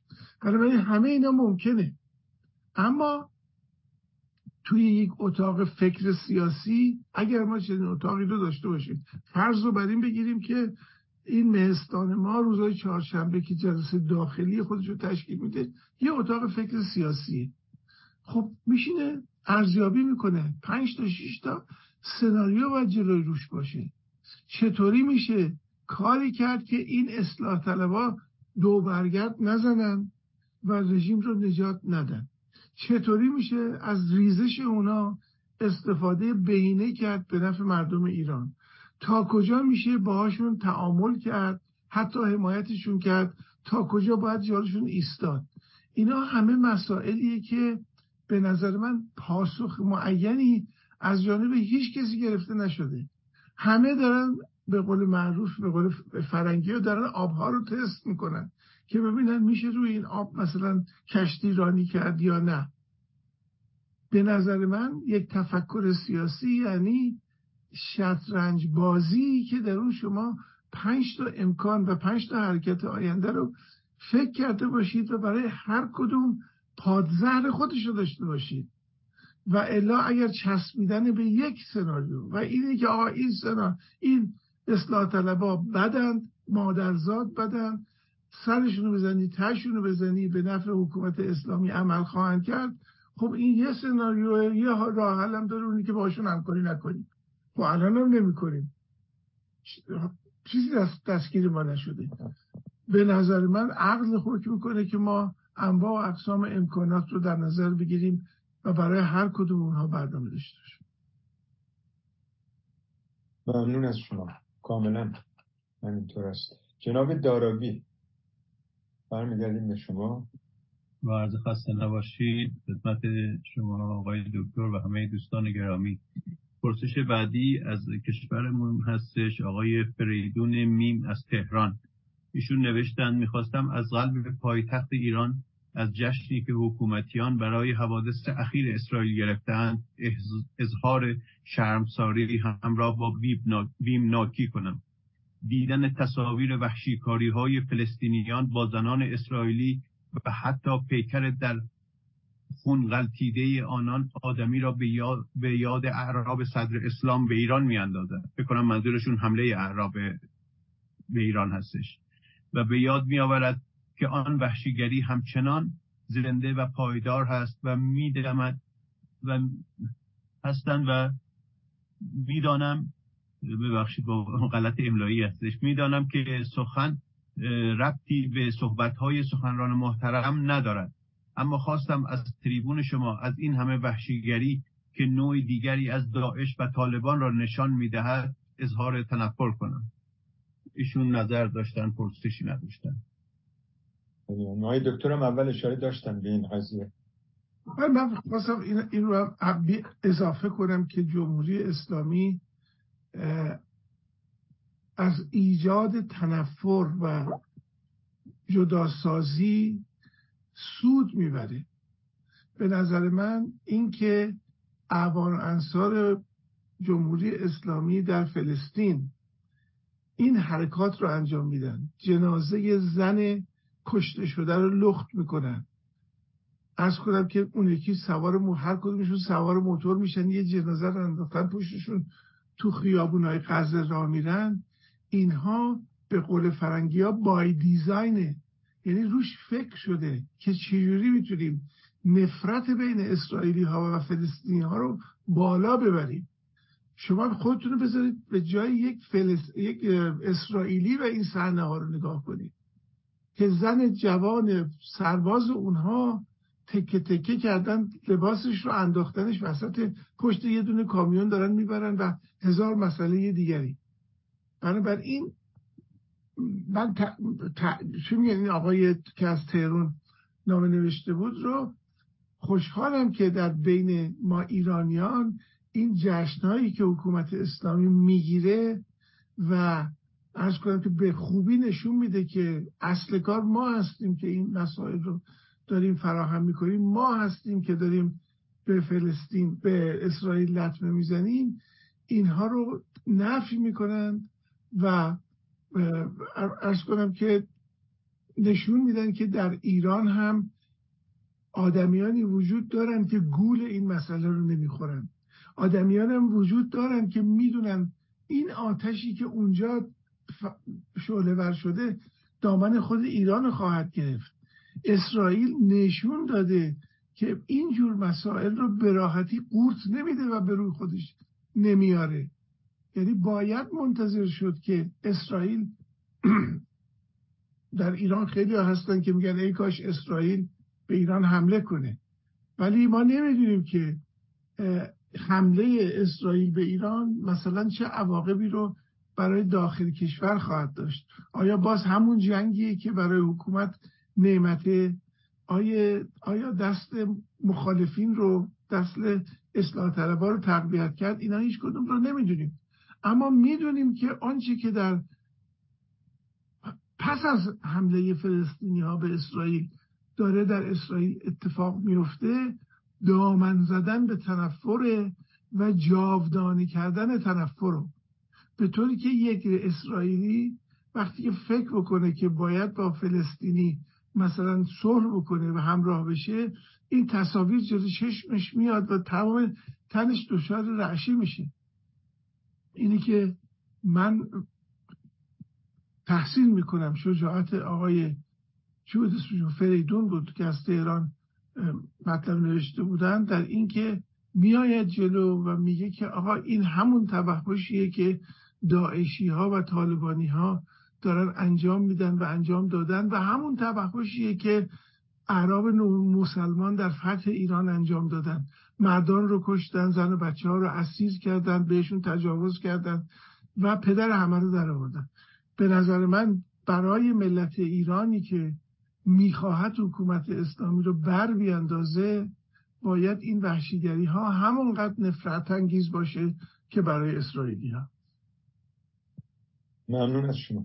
آقای نوری، در هلند جمعی از ایرانیان یک پتیشن نامه‌ای رو به سفارت اسرائیل قرار بفرستن که در اون با مردم اسرائیل و قربانیان این حمله تروریستی حماس و رئیسشون در تهران به اصطلاح در این نامه امضا کردن و ابراز همدردی کردن. خواستم اینم به اطلاع دوستان برسونم. برمیگرد در داخل آقای آوانسیان شما F9 زدیم، بفرمایید. صحبت کردیم. F9 زدم، خیلی کوتاه. نه خیلی کوتاه.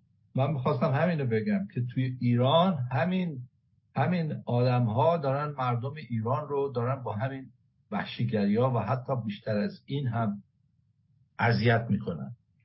فقط من میخواستم اینو بگم در زندان ها چه کارها که نکردن، در اسید پاچی هایی که روی زنها ریختن چه کارهایی که نکردن. اوکی. بله، همین حمله به دست تهران، به دستور تهران آقای علی خامنه‌ای انجام شده. آقای حسن دانشور بفرمایید. بله خیلی ممنون. من البته قبل از F9 نشون میدم، ولی نه. حالا دوستان میخوام برگردم به بحث اصلی جلسه امروز. فقط یه نکته در مورد این حمله اسرائیل، اینا اظهارات دوستان از داخل خارج نسبت به این، فقط من یه جمله میخواستم بگم، اونی که توی ایدئولوژی‌های توتالیتر هر عملی و هر حرکتی که به این ایدئولوژی خدمت کنه مجازه، بنابراین وحشیگری حساب نمیشه. این وحشیگری ما میگیم از ناحیه جهان متمدنه که میگیم وحشیگری، اونا میگن یک اقدامی برای تحقق ایدئولوژیشون، بنابراین ایرادی نداره. حالا من به این کار ندارم، برمیگردم به بحث خودمون داخل بحث اصلی امروزمون. صحبت شد که سیاست چیست. ببینید این به این دلیل رو بحث میکنم که بر ارتباط پیدا میکنه به نوعی با این 4 سواری که گفته شد. من فکر میکنم عده‌ای میگن سیاست عرصه ممکنات، عرصه امکانات. این جمله من اولین بار از آقای شریف مداری تو همین مهستان شنیدم و بعدم تو سخنرانی دیگه شد.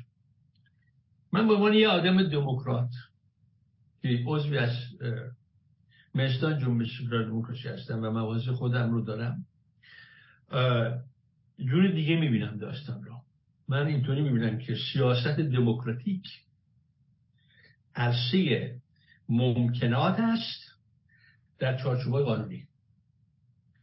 خیلی فرق می‌کنه این با اون جمله اول.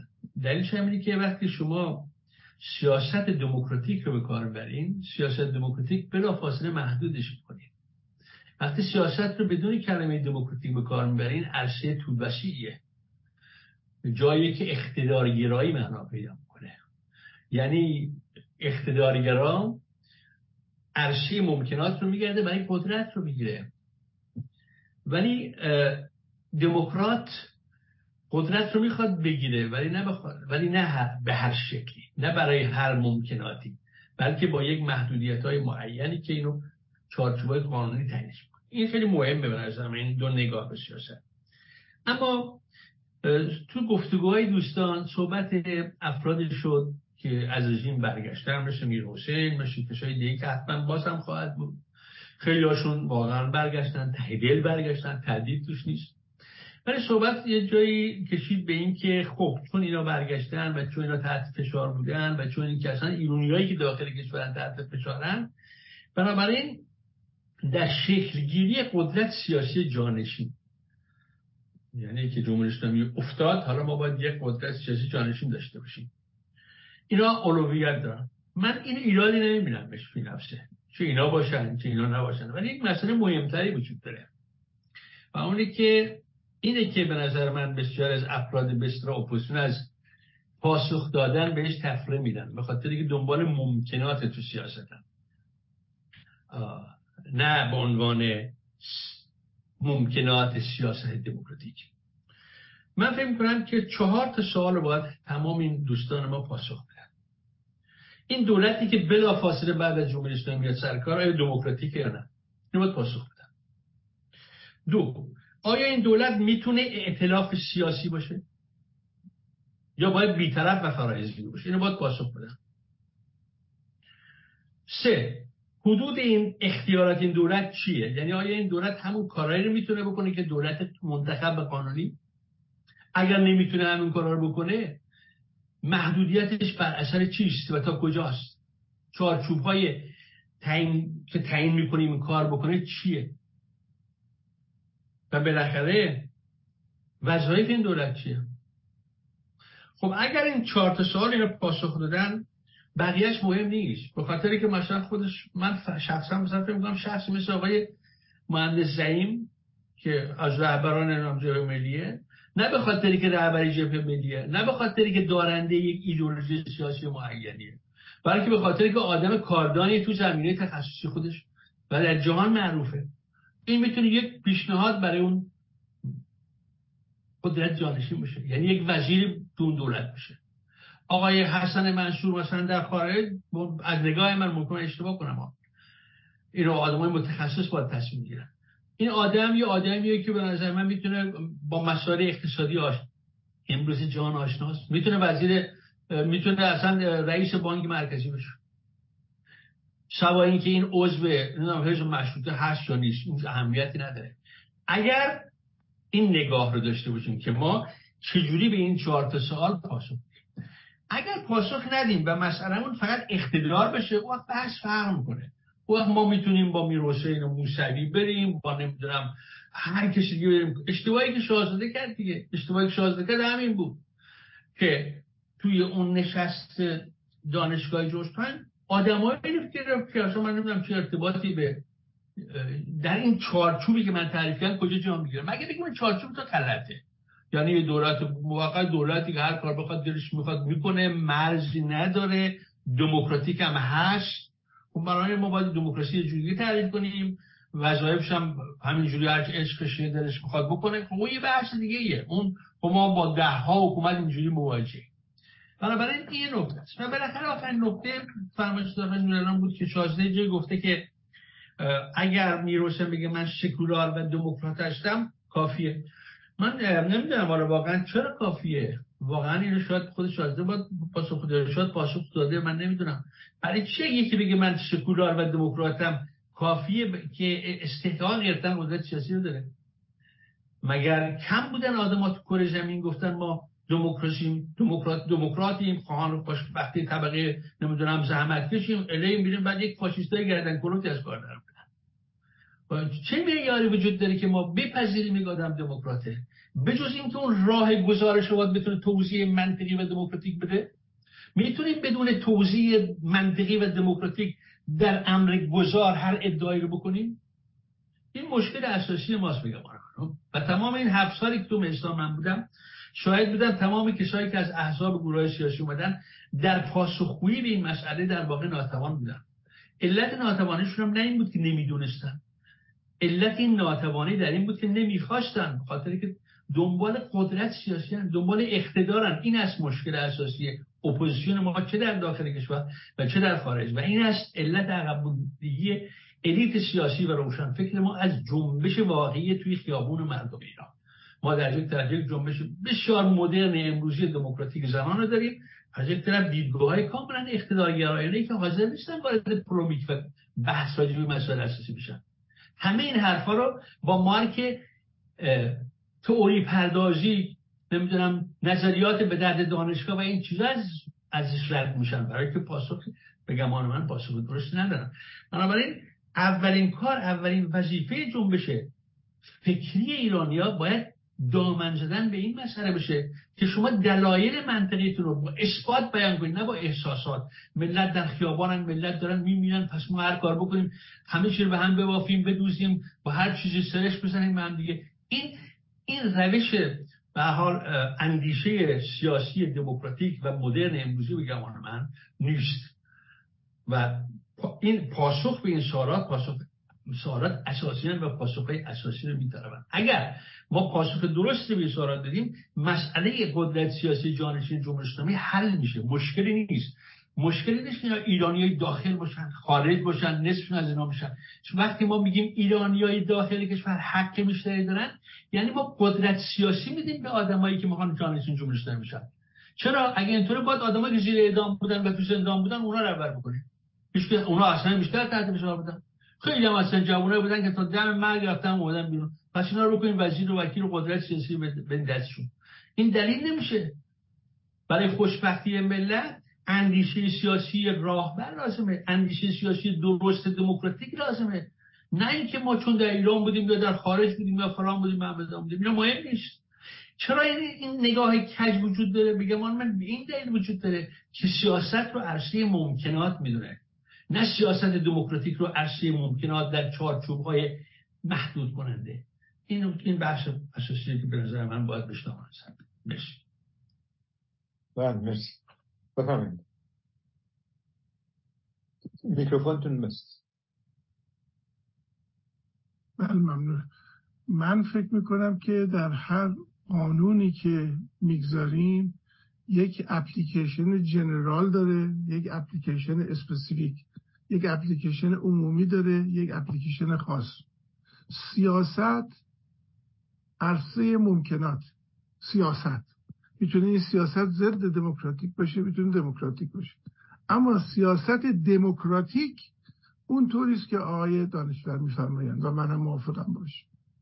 و الا این تعریف غلطی نیست که سیاست به طور اعم یعنی ملاحظه ممکنات، استفاده کردن از ممکنات و رفتن به سوی اون مقصودی که سیاست گذار یا سیاست مدار داره انجام میده. بله، اگر که ما قصدمون این باشه که به دموکراسی برسیم، اون وقت نحوه برخورد ما با ممکنات تفاوت میکنه با اینکه ما بخوایم به قدرت برسیم به هر قیمتی که شده.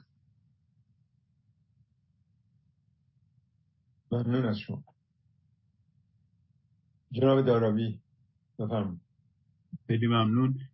یک پرسشی هستش که یکی از عمیانان بدون نام برای من فرستادن و از من خواستن که بخونم. ایشون نوشتن اصالت و مشخصه گذار از نظام خاص و اراده مردم ایران است. پس ضروری است که در اتخاذ هر تصمیمی رویکرد اعمال فشار حداکثری به حکومت برای تحقق و استحکام جامعه مدنی و تضمینی حقوق بشر را داشته باشند. مرسی. آقای نوری الان با کنش نه خب یه امر بدیهی روشون فرمودن، من چون مخالفتی کاملا. از داخل آقای عباسپور وقت گرفتیم. بفرمایید. ممنون جناب دانشور، خسته نباشید. من برای اینکه رفع سوء تفاهم بشه خدمت جناب آوانسیان عرض بکنم که ما بارها و بارها بین خودمون هم صحبت کردیم، در برنامه‌های لایومون هم صحبت کردیم، اینکه خب ما درسته که سکولار و دموکرات هستیم.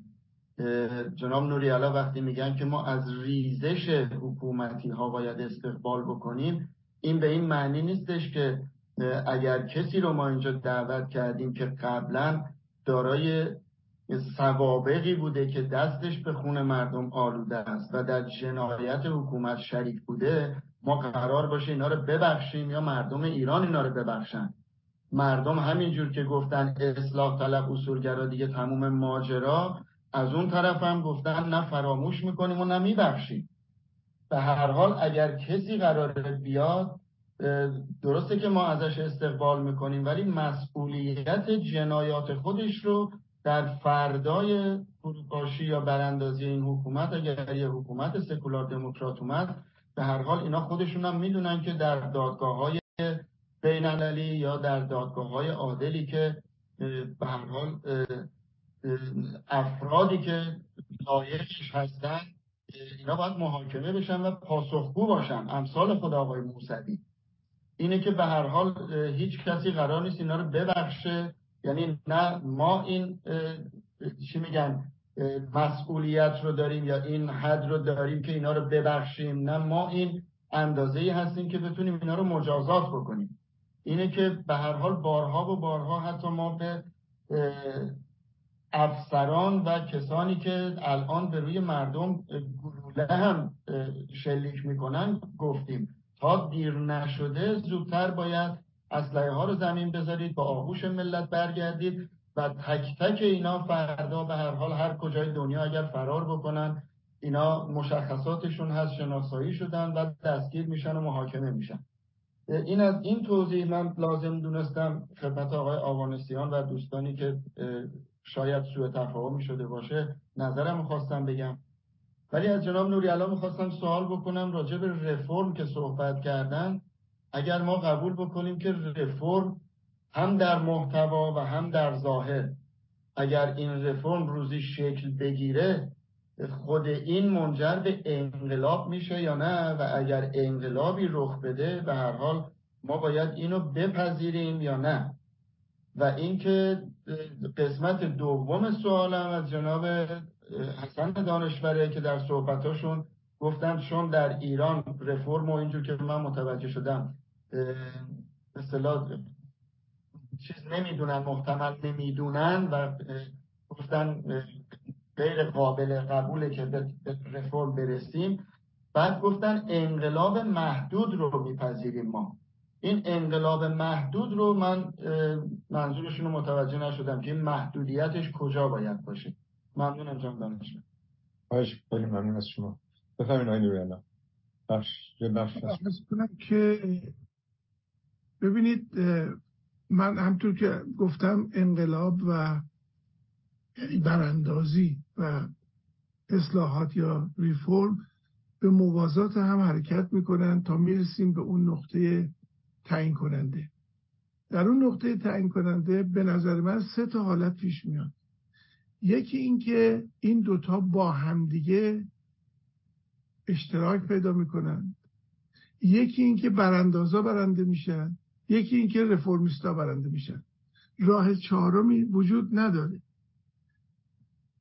در این منظر اگر نگاه کنیم تعریف اصلا انقلاب یعنی براندازی یک رژیم به دست اپوزیسیون برانداز، نه به دست رفرمیستا.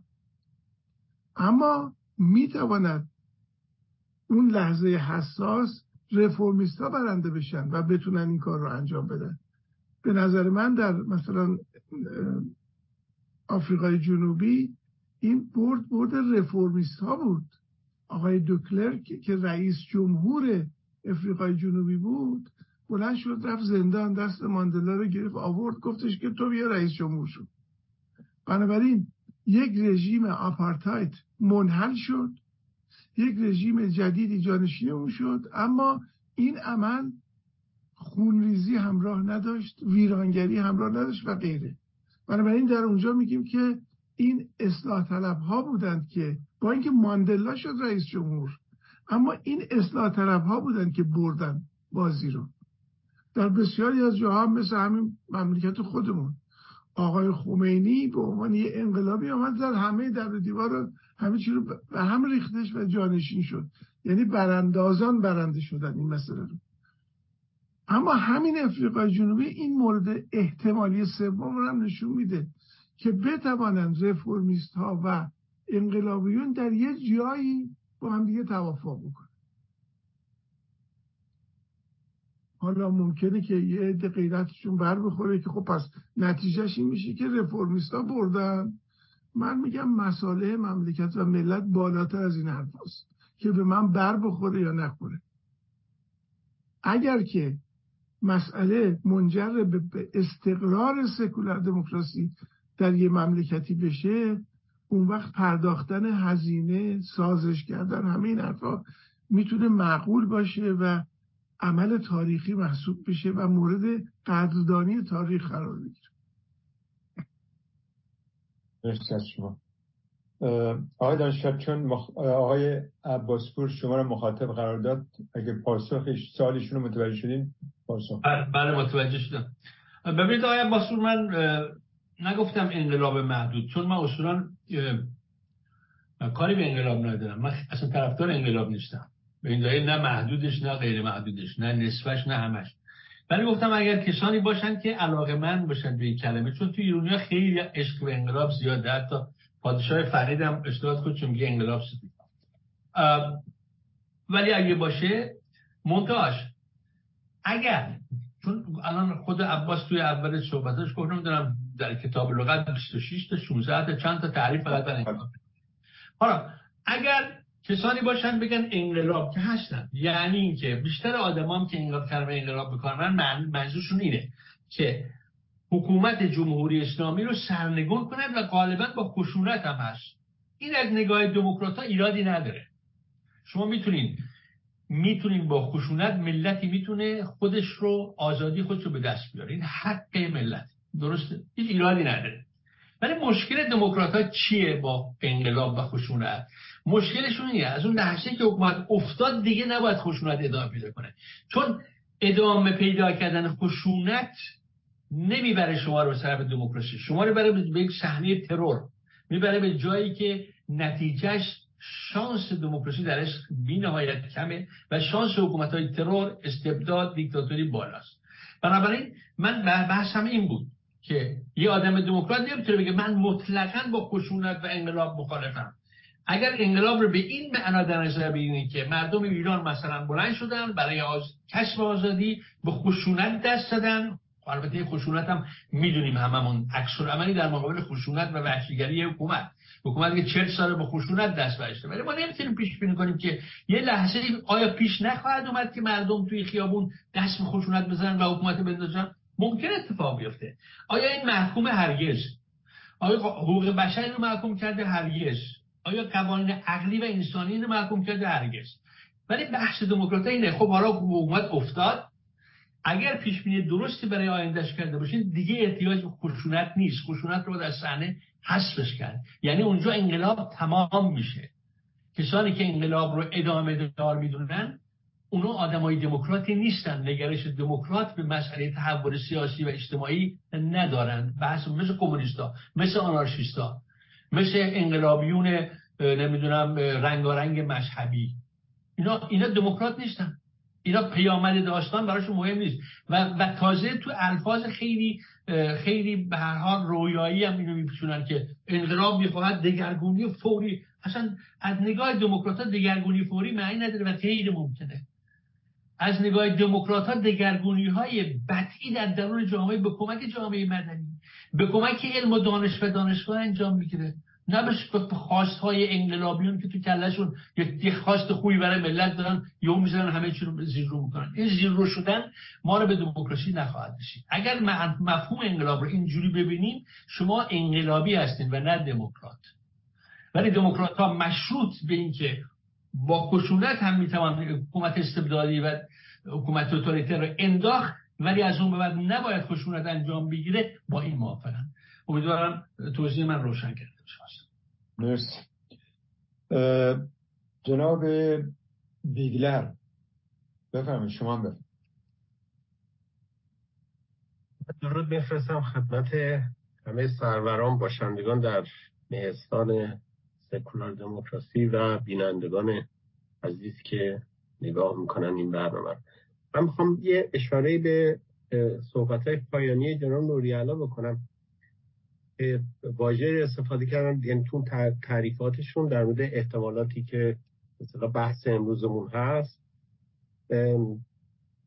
نام حکومت سکولار ولی نه دموکرات رو گفتن. حالا من خیلی دوست داشتم اینا ربطش بدم به پرسشی که از یکی از بینندگان بود در مورد دعوت مهستان از آقای نصیری که ارتباط مهستان با آقای نصیری یا اصلاح طلبی چیه. در از جناب نوری اینجا خیلی واضح این ارتباط رو بیان میکنن در این تعریف، حکومت سکولار ولی نه دموکرات. حالا مهستان سکولار دموکراسی در از جاییه، یعنی دوستان باید اتفاقا خیلی خوشحال باشن که اشخاصی مثل آقای نصیری، حالا من کاری ندارم، آقای نصیری هم بالاخره تحت فشار هست، آرزویی داشته، عنوان یک کسی که به دنبال آزادی میره، به دنبال در اون سنین جوانیشون، حالا همکاریشون با نظام جمهوری اسلامی به یک کنار، ولی چیزی که الان بیان میکنن که خیلی شبیه سکولاریسمه، یعنی یک معنایی از سکولاریسم میتونی آدم تو حرفاشون پیدا بکنه. ولی وقتی که شما به ایشون یا اشخاصی مثل ایشون میکروفون میدید که بیان خودشون رو بیان بکنن، دقیقاً فاصله سکولاریسم واقعی و اون برداشتی که مذهبیون از سکولاریسم به خصوص در ایران دارن که میان برابرسازی میکنن. یعنی ما در دهه 70 و 80 ایران، حالا نمیگم ایرانی چون تاریخ ایران نیست ولی همین تاریخ هجری شمسی، با نوشتهایی که متفکرین ایرانی چه در خارج چه در ایران بحث سکولاریسم رو مطرح کردن که جناب نوری علام تعلق به اون گروه دارن. آقای صدیقی بودن، زنده یاد آرامش دوستدار بود، البته در یه شکل فلسفی دیگریش، که باز کردن نقش مذهب در جامعه و رسیدن به یک جامعه سکولار رو گفتن. در ایران از همون موقع اومدن واژه سکولار رو به فارسی عرفیگرایی معنا کردن. در اصل عرفیگرایی معنی درستی، یعنی چیزی که عرف مال زمان حاله، چیزی که جامعه به دنبالشه. ولی در ایران عرفیگرایی رو اونجوری که مذهبیون معنی میکنن دقیقاً برابر سنت گراییه. سنت چیست؟ اسلام. یعنی شما رو در یک چرخه شیطانی میندازن که شما در نهایت به همون اسلامش برگرد. سخنرانی جناب نصیری 2 روز پیش کردن، 2 مرتبه طبق همون خطی که فعلا دارن پیش میبرن از واژه استفاده کردن. گفتن که در مورد جمهوری اسلامی گفتن نظام نه جمهوری نه اسلامی. یعنی به عبارتی میان جمهوری اسلامی رو، چیزی که ما داریم میبینیم و این 2-3 روز گذشتم به دقت داریم میبینیم اتفاقاتی که در اسرائیل میفته، رفتاری که شما از این تفکر میبینید هیچ فرقی با هم نداره. یعنی شما همین رفتاری که از حماس در اسرائیل دیدید دقیقا همونیه که در سوریه یا جاهای دیگه که داعش یا به عبارتی گروه‌های داعشی رفتار میکردن با به اصطلاح در موقع پیروزیشون با کسی که شکست خورده، با اسراشون، با کشته شده هاشون. یعنی شما در این رفتار هیچ گونه انسانیتی نمیبینید و اینو میگن که نه این اسلامیه نه جمهوریه، در صورتی که جمهوری اسلامی هم اسلامیه هم جمهوریه و شما نمیتونید درسته ما جمهوری خوب داریم، جمهوریایی داریم هم که خیلی بدن. عراقش نمونش بغل دستمون بود، سوریه نمونشه، خود جمهوری اسلامی. این در اصل استفاده از واژه در نظام دلیل بر خوب بودن یا بد بودن اون نظام نیست، اسلامی بودنش هم همین. یعنی در اصل این چیزی که جناب نوری علا فرمودن، حکومت سکولار ولی نه اسلامی، در اصل میاد تو اون تعریفی قرار میگیره که واقعیت از سکولاریسم اصلا دوره. یعنی در جامعه ایران این حالا شما اگر به یک غربی بگید شاید اینو متوجه نشه، ولی چیزی که شما در ایران در به خصوص پس از پیروزی اسلام بر نظام‌های ایران یا دولت ساسانی، سلسله ساسانی، شما می‌بینید ایران تبدیل به یک کشور مذهب زده میشه. شما نگاه بکنید، تمام تلاش بر اینه که ایران رو در همون چارچوب مذهب نگرش دارن. یعنی اگر شما دموکراتیک هم میخواین اسمشو بذاری، ولی در همون چارچوب اسلام باید باشه. این چیزیه که شما در سخنان آقای نصیری هم در همین مهستان سکولار دموکراسی شما توجه کردید. اگر این موقعیت رو برای این گونه اشخاص شما مهیا نکنید، دو مرتبه همون مسئله 57 پیش میاد که یکی میاد میگه من پرتقال فروشم، پرتقال رو میخرید ولی میبینید توش زرد نیست، توش اصلا هیچی نیست. در اصل این امکان باید وجود داشته باشه، این اشخاص بیان صحبت بکنن و ما بتونیم اینا رو زیر سوال ببریم تا مشخص بشه اون سکولاریسمی که اینا میگن در اصل سکولاریسمیه که بازگشت دو مرتبه به خود اسلامه. ما بهترین شکلشو در دوران محمد رضا شاه تجربه کردیم. یعنی واقعیت این مسئله‌ای که یکی از شاخصهای انقلاب زن زندگی آزادی هست، همین ملی گراییه، برگشت به هویت ایرانی. حالا این تعریفش چیه؟ اینو میشه باهاش در موردش روزها ساعتها صحبت کرد که این یکی از خواسته های همین نسل زد یا 80 یا هر اسمی که ما براشون گذاشتیم.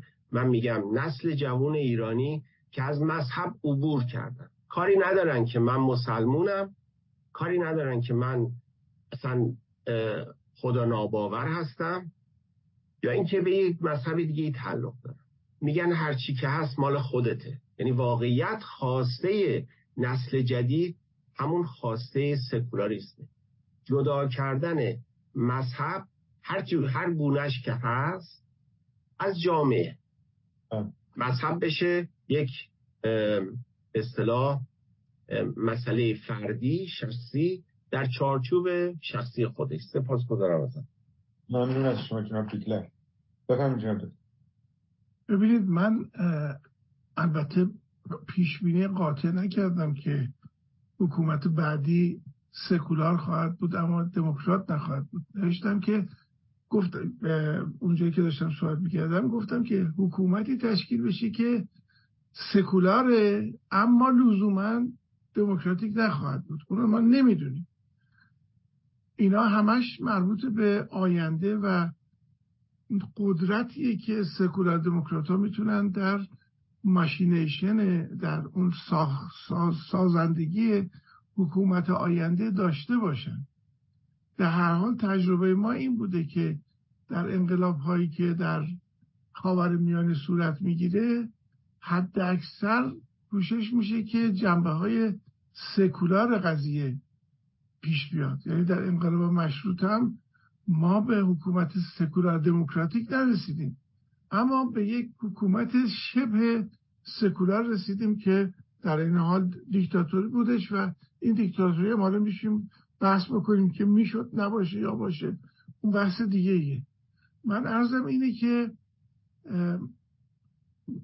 در نگاه کردن به آنچه که در این فاز به نظر من پیشرفته از اصلاح طلبی در ایران داریم انجام میدیم، متوجه این مسئله باشیم که آیا باید اینها رو کشون به اون جایی که تو درسته که میگی سکولار اما دموکرات نیستی، یا اینکه بپذیریم که سکولاریسم در ورودی به دموکراسیه و این در رو نبندیم روی خودمون. همه این تصمیم‌ها مربوط به اون دولت گذاری خواهد بودش که در آینده تشکیل میشه و مذاکره با رفرمیست‌های عمیق رو آغاز میکنه، تو دستور کار اونا خواهد بودش. ولی من فکر میکنم که آنچه که الان در ایران در جلوی صحنه قرار گرفته سکولاریسم و نه دموکراسی، در حالی که برای ما سکولاریسم وقتی فایده داره که به دموکراسی برسه. مرسی از شما. جناب داروی، از دوستان بیرون از سالن اگر هستن بفرمایید. بله، پرسش یا نظر دیگه دوستمون از ایران هستش و همراه همیشگی مهستان آقای مصطفی از تبریز. ایشون نوشتن حق این بود که دکتر نوری اندکی بیشتر درباره روند فروپاشی و ریزش رژیم‌های تمامیت‌خواه توضیح می‌دادند، چرا که یکی از مشکلات فعلی ما تشخیص دوغ از دوشاب است و به باور این که آدمی که تا چند سال پیش حزب اللهی دفش بود چگونه یک باره به اوج براندازی رسیده است. یعنی آیا علم سیاست ضابطه‌ای در این مورد دارد تا با استفاده از آن دروغگوی فرصت طلب را از آدمی که به راستی متحول شده است جدا کنیم؟ مرسی. والا من جواب خاصی به این پرسش ندارم، برای اینکه فکر میکنم که توی یک شطرنج سیاسی که داره بازی میشه ضرورتاً دنبال این گشتن که کدومشون فرصت طلبن، کدومشون دروغگوان، کدومشون راست میگن زیاد دردی رو دوا نمیکنه. مسئله اینه که شما در چه موقعیتی هستید که میتونید از اون چیزی که اون طرف داره صحبت میکنه به نفع برنامه‌های خودتون استفاده کنید. حالا اون اگر میخواد دروغ بگه، اگر شما بتونید از دروغ او هم استفاده به نفع پیشرفت کار خودتون بکنید، به نظر من امر خیلی عجیب غریبی نیستش. این پرسش این دوست ما از تبریز یه پرسش ناب اخلاقی. من نمیگم سیاست اخلاقی نیست، اما میگم که سیاست میتونه به نفع اخلاق از خیلی از مسائل و موقعیت ها هم استفاده کنه. من هیچ نوع دروغ سنجی ندارم که بشینم مثلا پای حرفای آقای نصیری و ببینم راست داره میگه یا دروغ داره میگه. از لحاظ اخلاقی میتونم برگردم گذشته این آدم رو نگاه کنم ببینم حتی اون موقعی که ضد من بوده ایمان داشته به حرف خودش یا نه، آدم صادقی بوده یا همون موقع هم داشته کلک میزده. این رو راحت‌تر میشه پیدا کرد و تشخیص داد. ولی من فکر میکنم نقش عمده‌ای تو این قضیه بازی نکنه اگر شما بدونید که در مذاکرات خودتون با طرف چی میخواهید و چگونه میتونید از حرکات شطرنجی که اون داره بازی میکنه به نفع شطرنج خودتون استفاده کنید.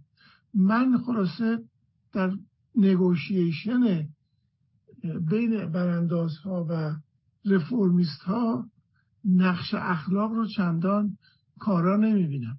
ممکنه حتی ما رو به افراط‌های بکشونه که تمام بازی رو به هم بزنه و به شکست ما بیانجامه. اینه که اینا همه بستگی به این داره که فاعل عمل مذاکره کیا هستن و دارن چگونه عمل میکنن و الا بدون در نظر گرفتن مشخصات فاعل همه نوع سناریویی رو میشه نوشت. مرسی. یک F9 داریم و یک نوبت که آقای نارمکیه. F9 از آقای دانشور کوتاه. برای من خواستم یک عکس‌العمل نشون بدم به این سوال دوستمون هموطنمون از تبریز که آیا چگونه میتوان آدمایی رو که از رژیم بریدن در صحت ادعایشون در واقع آزمایش بفهمن.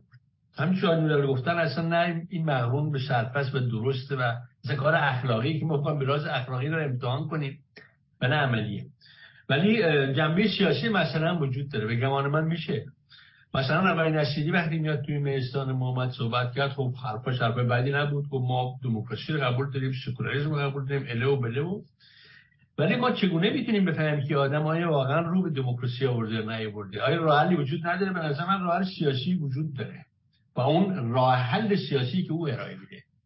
وقتی آقای نصیری ارائه میده راه حل سیاسیش برای بزار ما 7 نفر آدم پیدا کنیم که دوتاش این اصلاح طلب باشن، دوتاش میدونم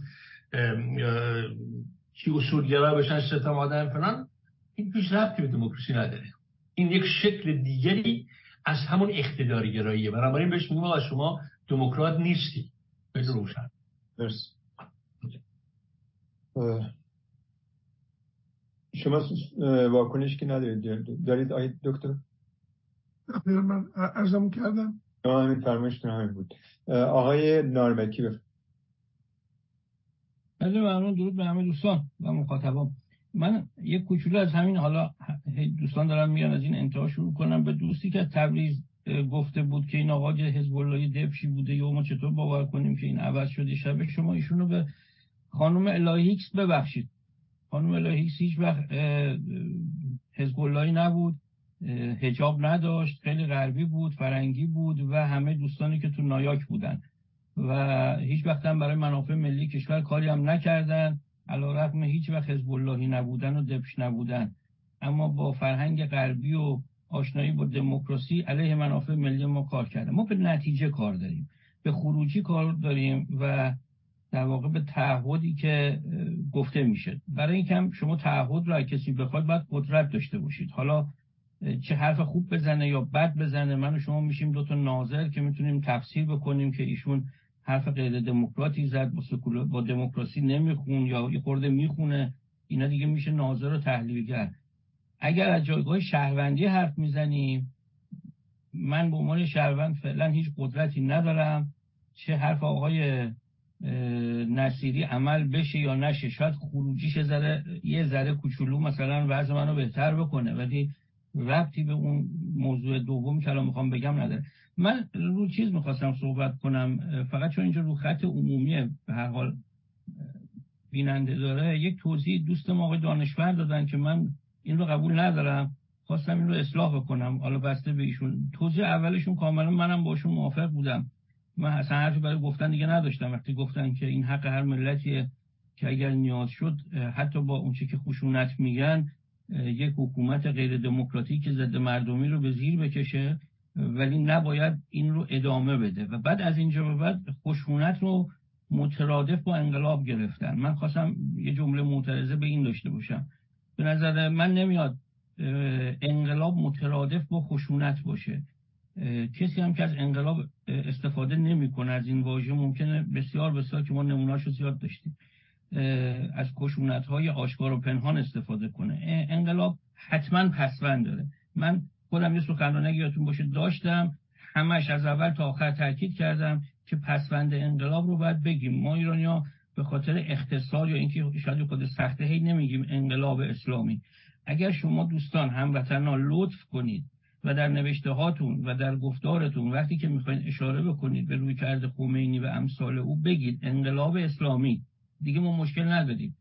این خواسته اولا از آذر ماه بود. این بابا اصلا نه حرف انقلاب میزد نه نگاه انقلاب داشت، اصلا این حرفا رو طرح میکرد.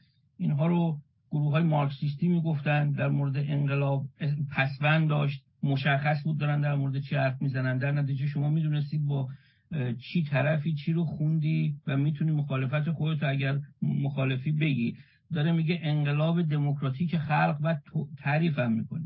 این آقا یوها از آذر 1357 به ترسی یا اینکه عقب نیفتن هواداراش از مارکسیستا بحث انقلاب رو کم کم مطرح کرد. نمیگفت کلمه انقلاب رو، آنچنان نبود. از جایی که پیروزی رو دیدن شروع کردن و اتفاقا این انقلاب از 22 بهمن به بعد تو تمام کتب درسی رفت شروع شد و در موردش به شکل وحشتناکی حجم تولید آفریدن. اینم انقلاب اسلامی بود. وقتی که ما میگیم آقا من انقلاب اصلا نمیفهمم یعنی چی، تا زمانی که شما پسوندشو نگید. انقلاب در چی؟ در صنایع معادن، در شیمی و فیزیک بگید پسوندش میشه انقلاب ملی. وقتی که شد انقلاب ملی باز مشخص منافع ملی شما چیه. ولی اگر ما این رو باز هم دقیق ترش بکنیم، اتفاقا اولا مترادف با خشونت نیست. اعمال منافع ملی به دلایلی از دیرباز در کشور، از اونجایی که شناخته شده تا تاریخ معاصر تا انقلاب مشروطه، از کف رفته. اگر شما قبول دارید که یک روزی در این کشور باید سکولاریسم نهادینه بشه، یعنی اون روز انقلاب اتفاق افتاد. تا روزی که سکولاریسم نهادینه نشه، انقلاب سکولار شما، انقلاب ملی شما شکست خورده، پیروز نشده. پس ادامه داره 100 بار 100 شورش، قیام، هر چی میخواد اتفاق بیفته، 200 تا رژیم بیاد و بره. این سکولاریسم باید نهادینه بشه. هر وقت شد انقلاب شما پیروز شده. در قالب چی نهادینه میشه؟ در قالب یه قرارداد اجتماعی اسمش قانون اساسیه. تازه این نصفشه. قانون اساسی رو 100 بار تو تاریخ همه کشورها نوشتن و بعد نقضش کردن. پس باز انقلاب موفق نشده. اینقدر باید بره جلو تا هم قرارداد مکتوبی که روی کاغذ میگه کسی رو نباید شکنجه کرد، که تو همین قانون اساسی مزخرف جمهوری اسلامی هم اینو گفته، تو هیچ جای آیین دادرسی هم نگفته دست کسی رو بشکن یا تجاوز کن، ولی همه این کارا رو میکنن. شما به زمانی رسیدید که این نهادینه شد در کشور ما و شما که قانون نوشته میشه به درستی اون چه که شما خواستید و بعد عمل هم میشه. حالا انقلاب اتفاق افتاد.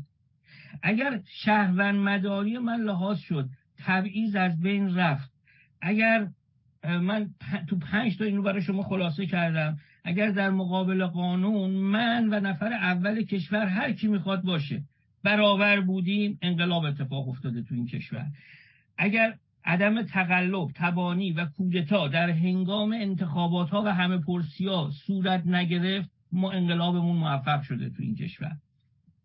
اگر قوه قضاییه ما تونست مستقل باشه و هر شخصی رو با هر مقامی فرا بخونه به دادگاه و دادستان جلوش لکنت نگیره و یقش رو بگیره بگه اینجا چرا این کار بد رو کردی، وکیلم داشته باشه، اونم بیاد با وکیلش در مقابل دادستان از خودش دفاع کنه، حالا ما انقلابمون پیروز شده. 1000 بار حکومت عوض شه، 1000 تا قیام اتفاق بیفته، تا روزی که این شاخص‌ها صورت نگرفته و نهایتاً ما به حق انتخاب و عزل آزادانه تو این مملکت نرسیدیم به گونه نهادینه شده، ما شامل یک انقلاب زن زندگی آزادی یا انقلاب ملی نشدیم. اینقدر باید ادامه پیدا کنه، با خشونت بی خشونت، تا به این برسیم. هیچ کس هم بیمار نیست که بخواد بی خودی خشونت رو ادامه بده. من خشونت رو ادامه بدم ولی برای کار دیگری ربطی به انقلاب زن زندگی آزادی یا انقلاب ملی نداشته. ضمنی که بزرگترین این فاکتور هم که میارن، کسانی پس از انقلاب به قدرت میرسن، اولین افرادی که نمیذارن اون انقلاب به موفقیت برسه به خاطر منافع شخصیشون، همون افرادن. در نتیجه شما با ضد انقلاب در لحظه مواجه شدید. روح الله خمینی، حتی اگر بگیم انقلاب اسلامی، فرض کنیم، من وارد تئوریش نمیخوام بشم که نبوده، ربطی نداشته به خواستای آزادانه مردم ایران، اگر هم انقلابی بوده، از فردای 22 بهمن اصلی ترین ضد انقلاب شخص اون هوادارا شدن. خامنه ای، رفسنجانی و نظایر این ضد انقلابی بودن، نذاشتن قوه قضاییه مستقل شه، نذاشتن مردم انتخاب و عزل آزادانه داشته باشن، نذاشتن مردم برابر در مقابل قانون باشن و حقوق شهروند مداری خودشون رو داشته باشن. این هست که من اصلا این دو لغت رو با هم مترادف نمیدونم و تا روزی که شما به این نهادینگی در جامعهتون نرسیده باشید، انقلابتون پیروز نشده. مهمم نیست چند بار باید بجنگید، با خشونت، غیر خشونت، با اصلاح طلب، بی اصلاح طلب. مرسی جناب نارمکی. همونطور تو مقدمه من گفتم، تو لغتنامه سیاسی 16 تا معنی برای انقلاب است که بیشتر این معانی مربوط میشه به دگرگونی، اگه بخوایم خیلی خلاصه کنیم. به هر حال خیلی ممنون از شما. آقای نوری، الله شما واکنش دارین بفرمایید. حسن هم مخاطبه. من فکر میکنم که باز همون مسئله عام و خاص مطرحه، یعنی که انقلاب یعنی جابجا شدن دو تا رژیمی که متضاد هم هستن به دست اپوزیسیون. اما انقلاب سکولار دموکرات یه امر خاصیه که خب اگر پیروزی سکولار دموکرات ها رو به همراه داشت، اون انقلاب سکولار دموکرات. بنابراین من مانعی نمیبینم که هم مفهوم عام رو در نظر بگیریم هم مفهوم خاص رو. مرسی. ممنون از شما دوستان. ما 10 دقیقه فرصت داریم و بعضی از دوستان فردا باید برن سر کار، زیاد وقت، بیشتر از وقت معمول سعی میکنیم نداشته باشیم. تو این 10 دقیقه آقای دانشور شما مخاطب بودی، وقتم گرفت. بله من ایشون به من که نمیخواستم وارد شم، چون آقای نارمکی اصلاح کردن بنده رو، منم اصلاحی بر اصلاحی ایشون میخوام بدم. ببینید، اولا من خشونت رو مترادف با انقلاب ندانستم. انقلاب خشونت یکی از وجوهش میتونه باشه که هست، حالا رو اخیراً انقلابات مخملی بدون خشونت هم بده، ولی بحث انقلاب توی ترم انقلاب توی اندیشه سیاسی اهمیتش در تقاضاهای انقلابیونه، یعنی در اینکه انقلابیون خواهان تحولات سریعی هستند که این تحولات سریع که به زعم اونها ملت‌ها رو به سمت خوشبختی میبره، از یک نوع تفکر خاصی که اون انقلابیون واجدش هستن در میاد. این از این نظر ما مثلا وقتی میگیم انقلاب اسلامی یا میگیم انقلاب دموکراتیک یا انقلاب ملی، همه اینا ضد دموکراتیک هستند. چرا ضد دموکراتیک هستند؟ همشون، همون انقلاب ملی هم که شما گفتید ضد دموکراسی، ربطی به دموکراسی نداره. شما یک تعریفی از انقلاب دادی خودت که تعریف دموکراسی ربطی به انقلاب نداره، یعنی اینکه قانون اساسی و شهروندی، نمیدونم حق، قانونیت، اینا خب علم دانش مربوط به دموکراسی، به انقلاب ربطی نداره. شما انقلاب اسلامی نمیتونه بگی آقای رفسنجانی ضد انقلابی بود، نه، بنده و شما ضد انقلابی بودیم. چرا؟ چون انقلاب اسلامی بر اساس یک مبانی فکری معینی درست شده، بر اساس یک ایدئولوژی ساخته شده که قدرت رو میگیره، بعد از گرفتن قدرت به خشونت ادامه میده و نه تنها این ادامه خشونت در واقع وجه برجستشه، بلکه دستگاه‌های و نهادهای اجتماعی رو دگرگون میکنه و میخواد به شکلی که خودش و توی ایدئولوژیش و تو تفکرش هست در بیاره. مثلا میاد میگه اقتصاد غیر ربایی، مثلا اقتصادی که مثلا زمان شاه پدر ملت در اومده بوده، کارکنان درست کردن، یه جایی رسونده بودن، اقتصاد شکوفا بوده، اون رو از بین میبره. میگه چی؟ میگه نمیدونم این تبعیضات باید قائل بشه، یعنی میاد چیکار میکنه تو ادارات، تو وزارتخونه ها آدمای متخصص در میاره میذاره بیرون، آدمای اسلامی، عقیدتی، انقلابی رو میذاره. معلومه اینا انقلابی هستن، چون کاد و چارچوب فکری انقلاب اسلامی کاملا مشخصه. شما میتونید برای وقتی سازی و شکلی صحبت. انقلاب دموکراتیک هم همینطور. اما برگردیم انقلاب ملی. شما انقلاب ملی چیه؟ تو تاریخ ما از انقلاب ملی چی میدونیم؟ در تاریخ انقلاباتی رو میگن ملی که به خصوص بعد از جنگ جهانی دوم در کشورهایی که استعمار بوده، حضور داشته استعمار، مثل الجزایر، مثل هند، مثل جاهای دیگه، چیکار کردن؟ تمام ملت بر علیه اون قدرت خارجی که کشور رو گرفته و اشغال نظامی کرده قیام میکنه و اونو بیرون میکنه و توی هیچ کدومش هم تقریبا میشه گفت به جز هند که استثناست دموکراسی مستقر نمیشه.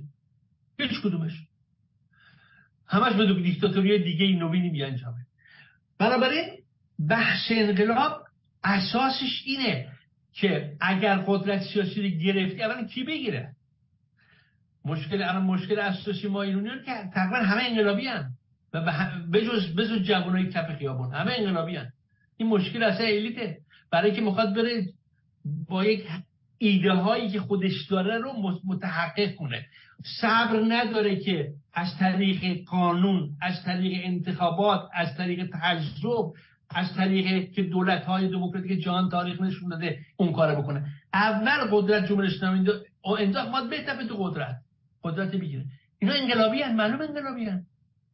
انقلابی همینه. منتها گفتم کلمه انقلابی اون خود از طرف چپ و مجاهدین اینقدر روش کوبیده شده و اینقدر آدما به خاطرش کشته شدن، تقریبا میشه یک کلمه یک شکل تقدس روحانی پیدا کرده.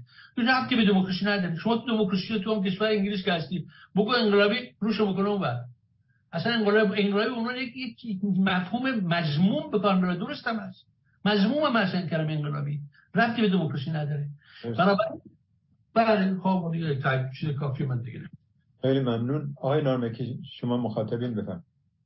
من دوباره تاکید میکنم و باز یه اصلاح دیگه میدم.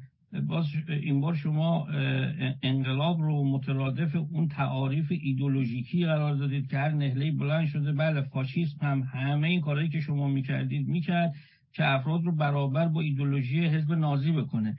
این رفتی به مفهوم امروز ما ملت نداره. تو ملت ایران امروز این موارد رو من دوباره برای شما میگید تعریف دموکراسیه. یک انقلابه در این منطقه که شما بتونید کل منطقه به طور عام و ایران هم به طور خاص که بتونید نهاد حکومت مذهب رو از نهاد مذهب رو از نهاد حکومت جدا کنید. این کاری کردید، انقلاب کردید. و من انقلاب میخوام بکنم، انقلابی هم تو تئوری، توانم هم در هر حدی که باشه برای اینکه کمک بکنم به این اتفاق که مذهب به عنوان یک نهاد از نهاد حکومت جداش. شما هم داری خودت این کارو میکنی، عملا شما هم داری به این انقلاب کمک میکنی. همه ما این انقلاب رو داریم. اون آرزوهایی که شما میگی هر کدوم پرونده خودش رو داره، مفهومی به این کلیت نداره. در هر مقطعی طرف گفته آقا منو دیگه به عنوان برده نگاه نکن. اون یه من 2000 سال تو بردم بودی بعد باشم به زد و خورد میکنه تا بالاخره میخشو بکوبه که من برده تو نیستم، من آدم آزادیم. همون شد. این انقلاب اتفاق افتاده. جزئیاتش تو قانون اساسیش خوب بوده یا بد بوده اون یه بحث دیگه. این روحیه اتفاقا جوانای ما خیلی هم هست پره تو شعرشون تو سرودشون قبلا نبود، به دلیلی که گفته میشد ما یک بار انقلاب کردیم. اون پسندشو نمیگفتن که انقلاب اسلامی کردیم، یک بار انقلاب کردیم پدرمون در اومد، همه چیزای خوبی هم که داشتیم از دست دادیم چون پسندره نمیگفتن. این ذهن رو آوردن که اصلا انقلاب چیز بدیه، چون 20 بهمن انقلاب شد بابامون در اومد. نمیگه انقلاب اسلامی شد، همون چیزایی که شما گفتی ایدئولوژیکه کرد، نازیه کرد، اون یکی کرد. ما خواهان انقلابی هستیم که این 5 تا رو به ما برگردونه. تو این کشور از این به بعد هر کسی شد شاه، شد رئیس جمهور، شد نخست وزیر، در برابر قانون با بهروز و حسن دانشور برابر باشه. این یعنی یک انقلاب برای جایی که این همه سال دارن مقاومت میکنن نمیذارن، با سلاح نمیذارن، انواع اقسامش تو منطقه نمیذاره. این انقلاب. اینایی که من گفتم دوباره دیگه تکرار نمیکنم. بعدم آقای دانشور یکی از اون مواردی که اصلا بحث سری و غیر سری نداره، به سرعت بعد از اینکه ما آزاد شدیم، اگر آزاد شده باشیم ما باید حق داشته باشیم همه پرسی بدون تقلب بدون توانی داشته باشیم. خب این از نظر زمان فرداست، همون فرداشه. من حقمه که این رو بخوام. چه ربطی داره به این که انقلابیون همه چیز رو در عجله و کوتاه زمان میخوان، به همین دلیل عواقب میزنه. حقش رو میخواد. میگه من همین الان میخوام یه انتخابات بکنم برای قانون اساسی یا برای هر چیز دیگه‌ای، توش نباید تقلب، نباید توانی، نباید کودتا داشته باشه. این برای اولین بار اگه تو این کشور صورت بگیره، حداقل تو تاریخ معاصر ما بعد 200 سال ما موفق به یک انقلاب شدیم. ما تعریف انقلاب اون رو خودمون داریم امروز میدیم. من چه ربطی دارم به انقلاب اسلامی روح الله خمینی یا آقای فلانی در فلان کشور اروپا شرقی؟ من دارم حرف خودم رو میزنم.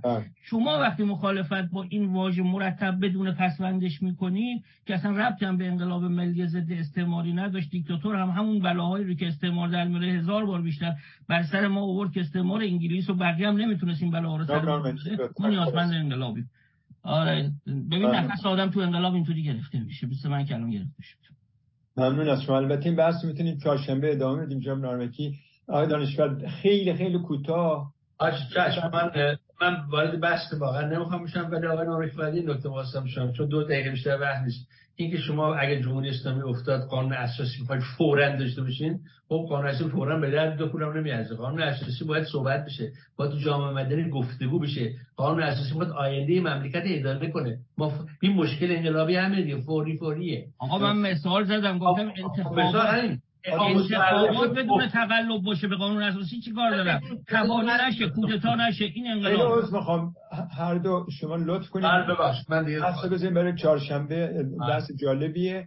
خیلی هم گفتم 16 تا معنی داره انقلاب. میتونیم جناب دکتر خیلی ممنون. خسته نباشید. شما بخواد اگر صحبتی برای خاتمه جلسه خوب امروز داریم بفرمایید.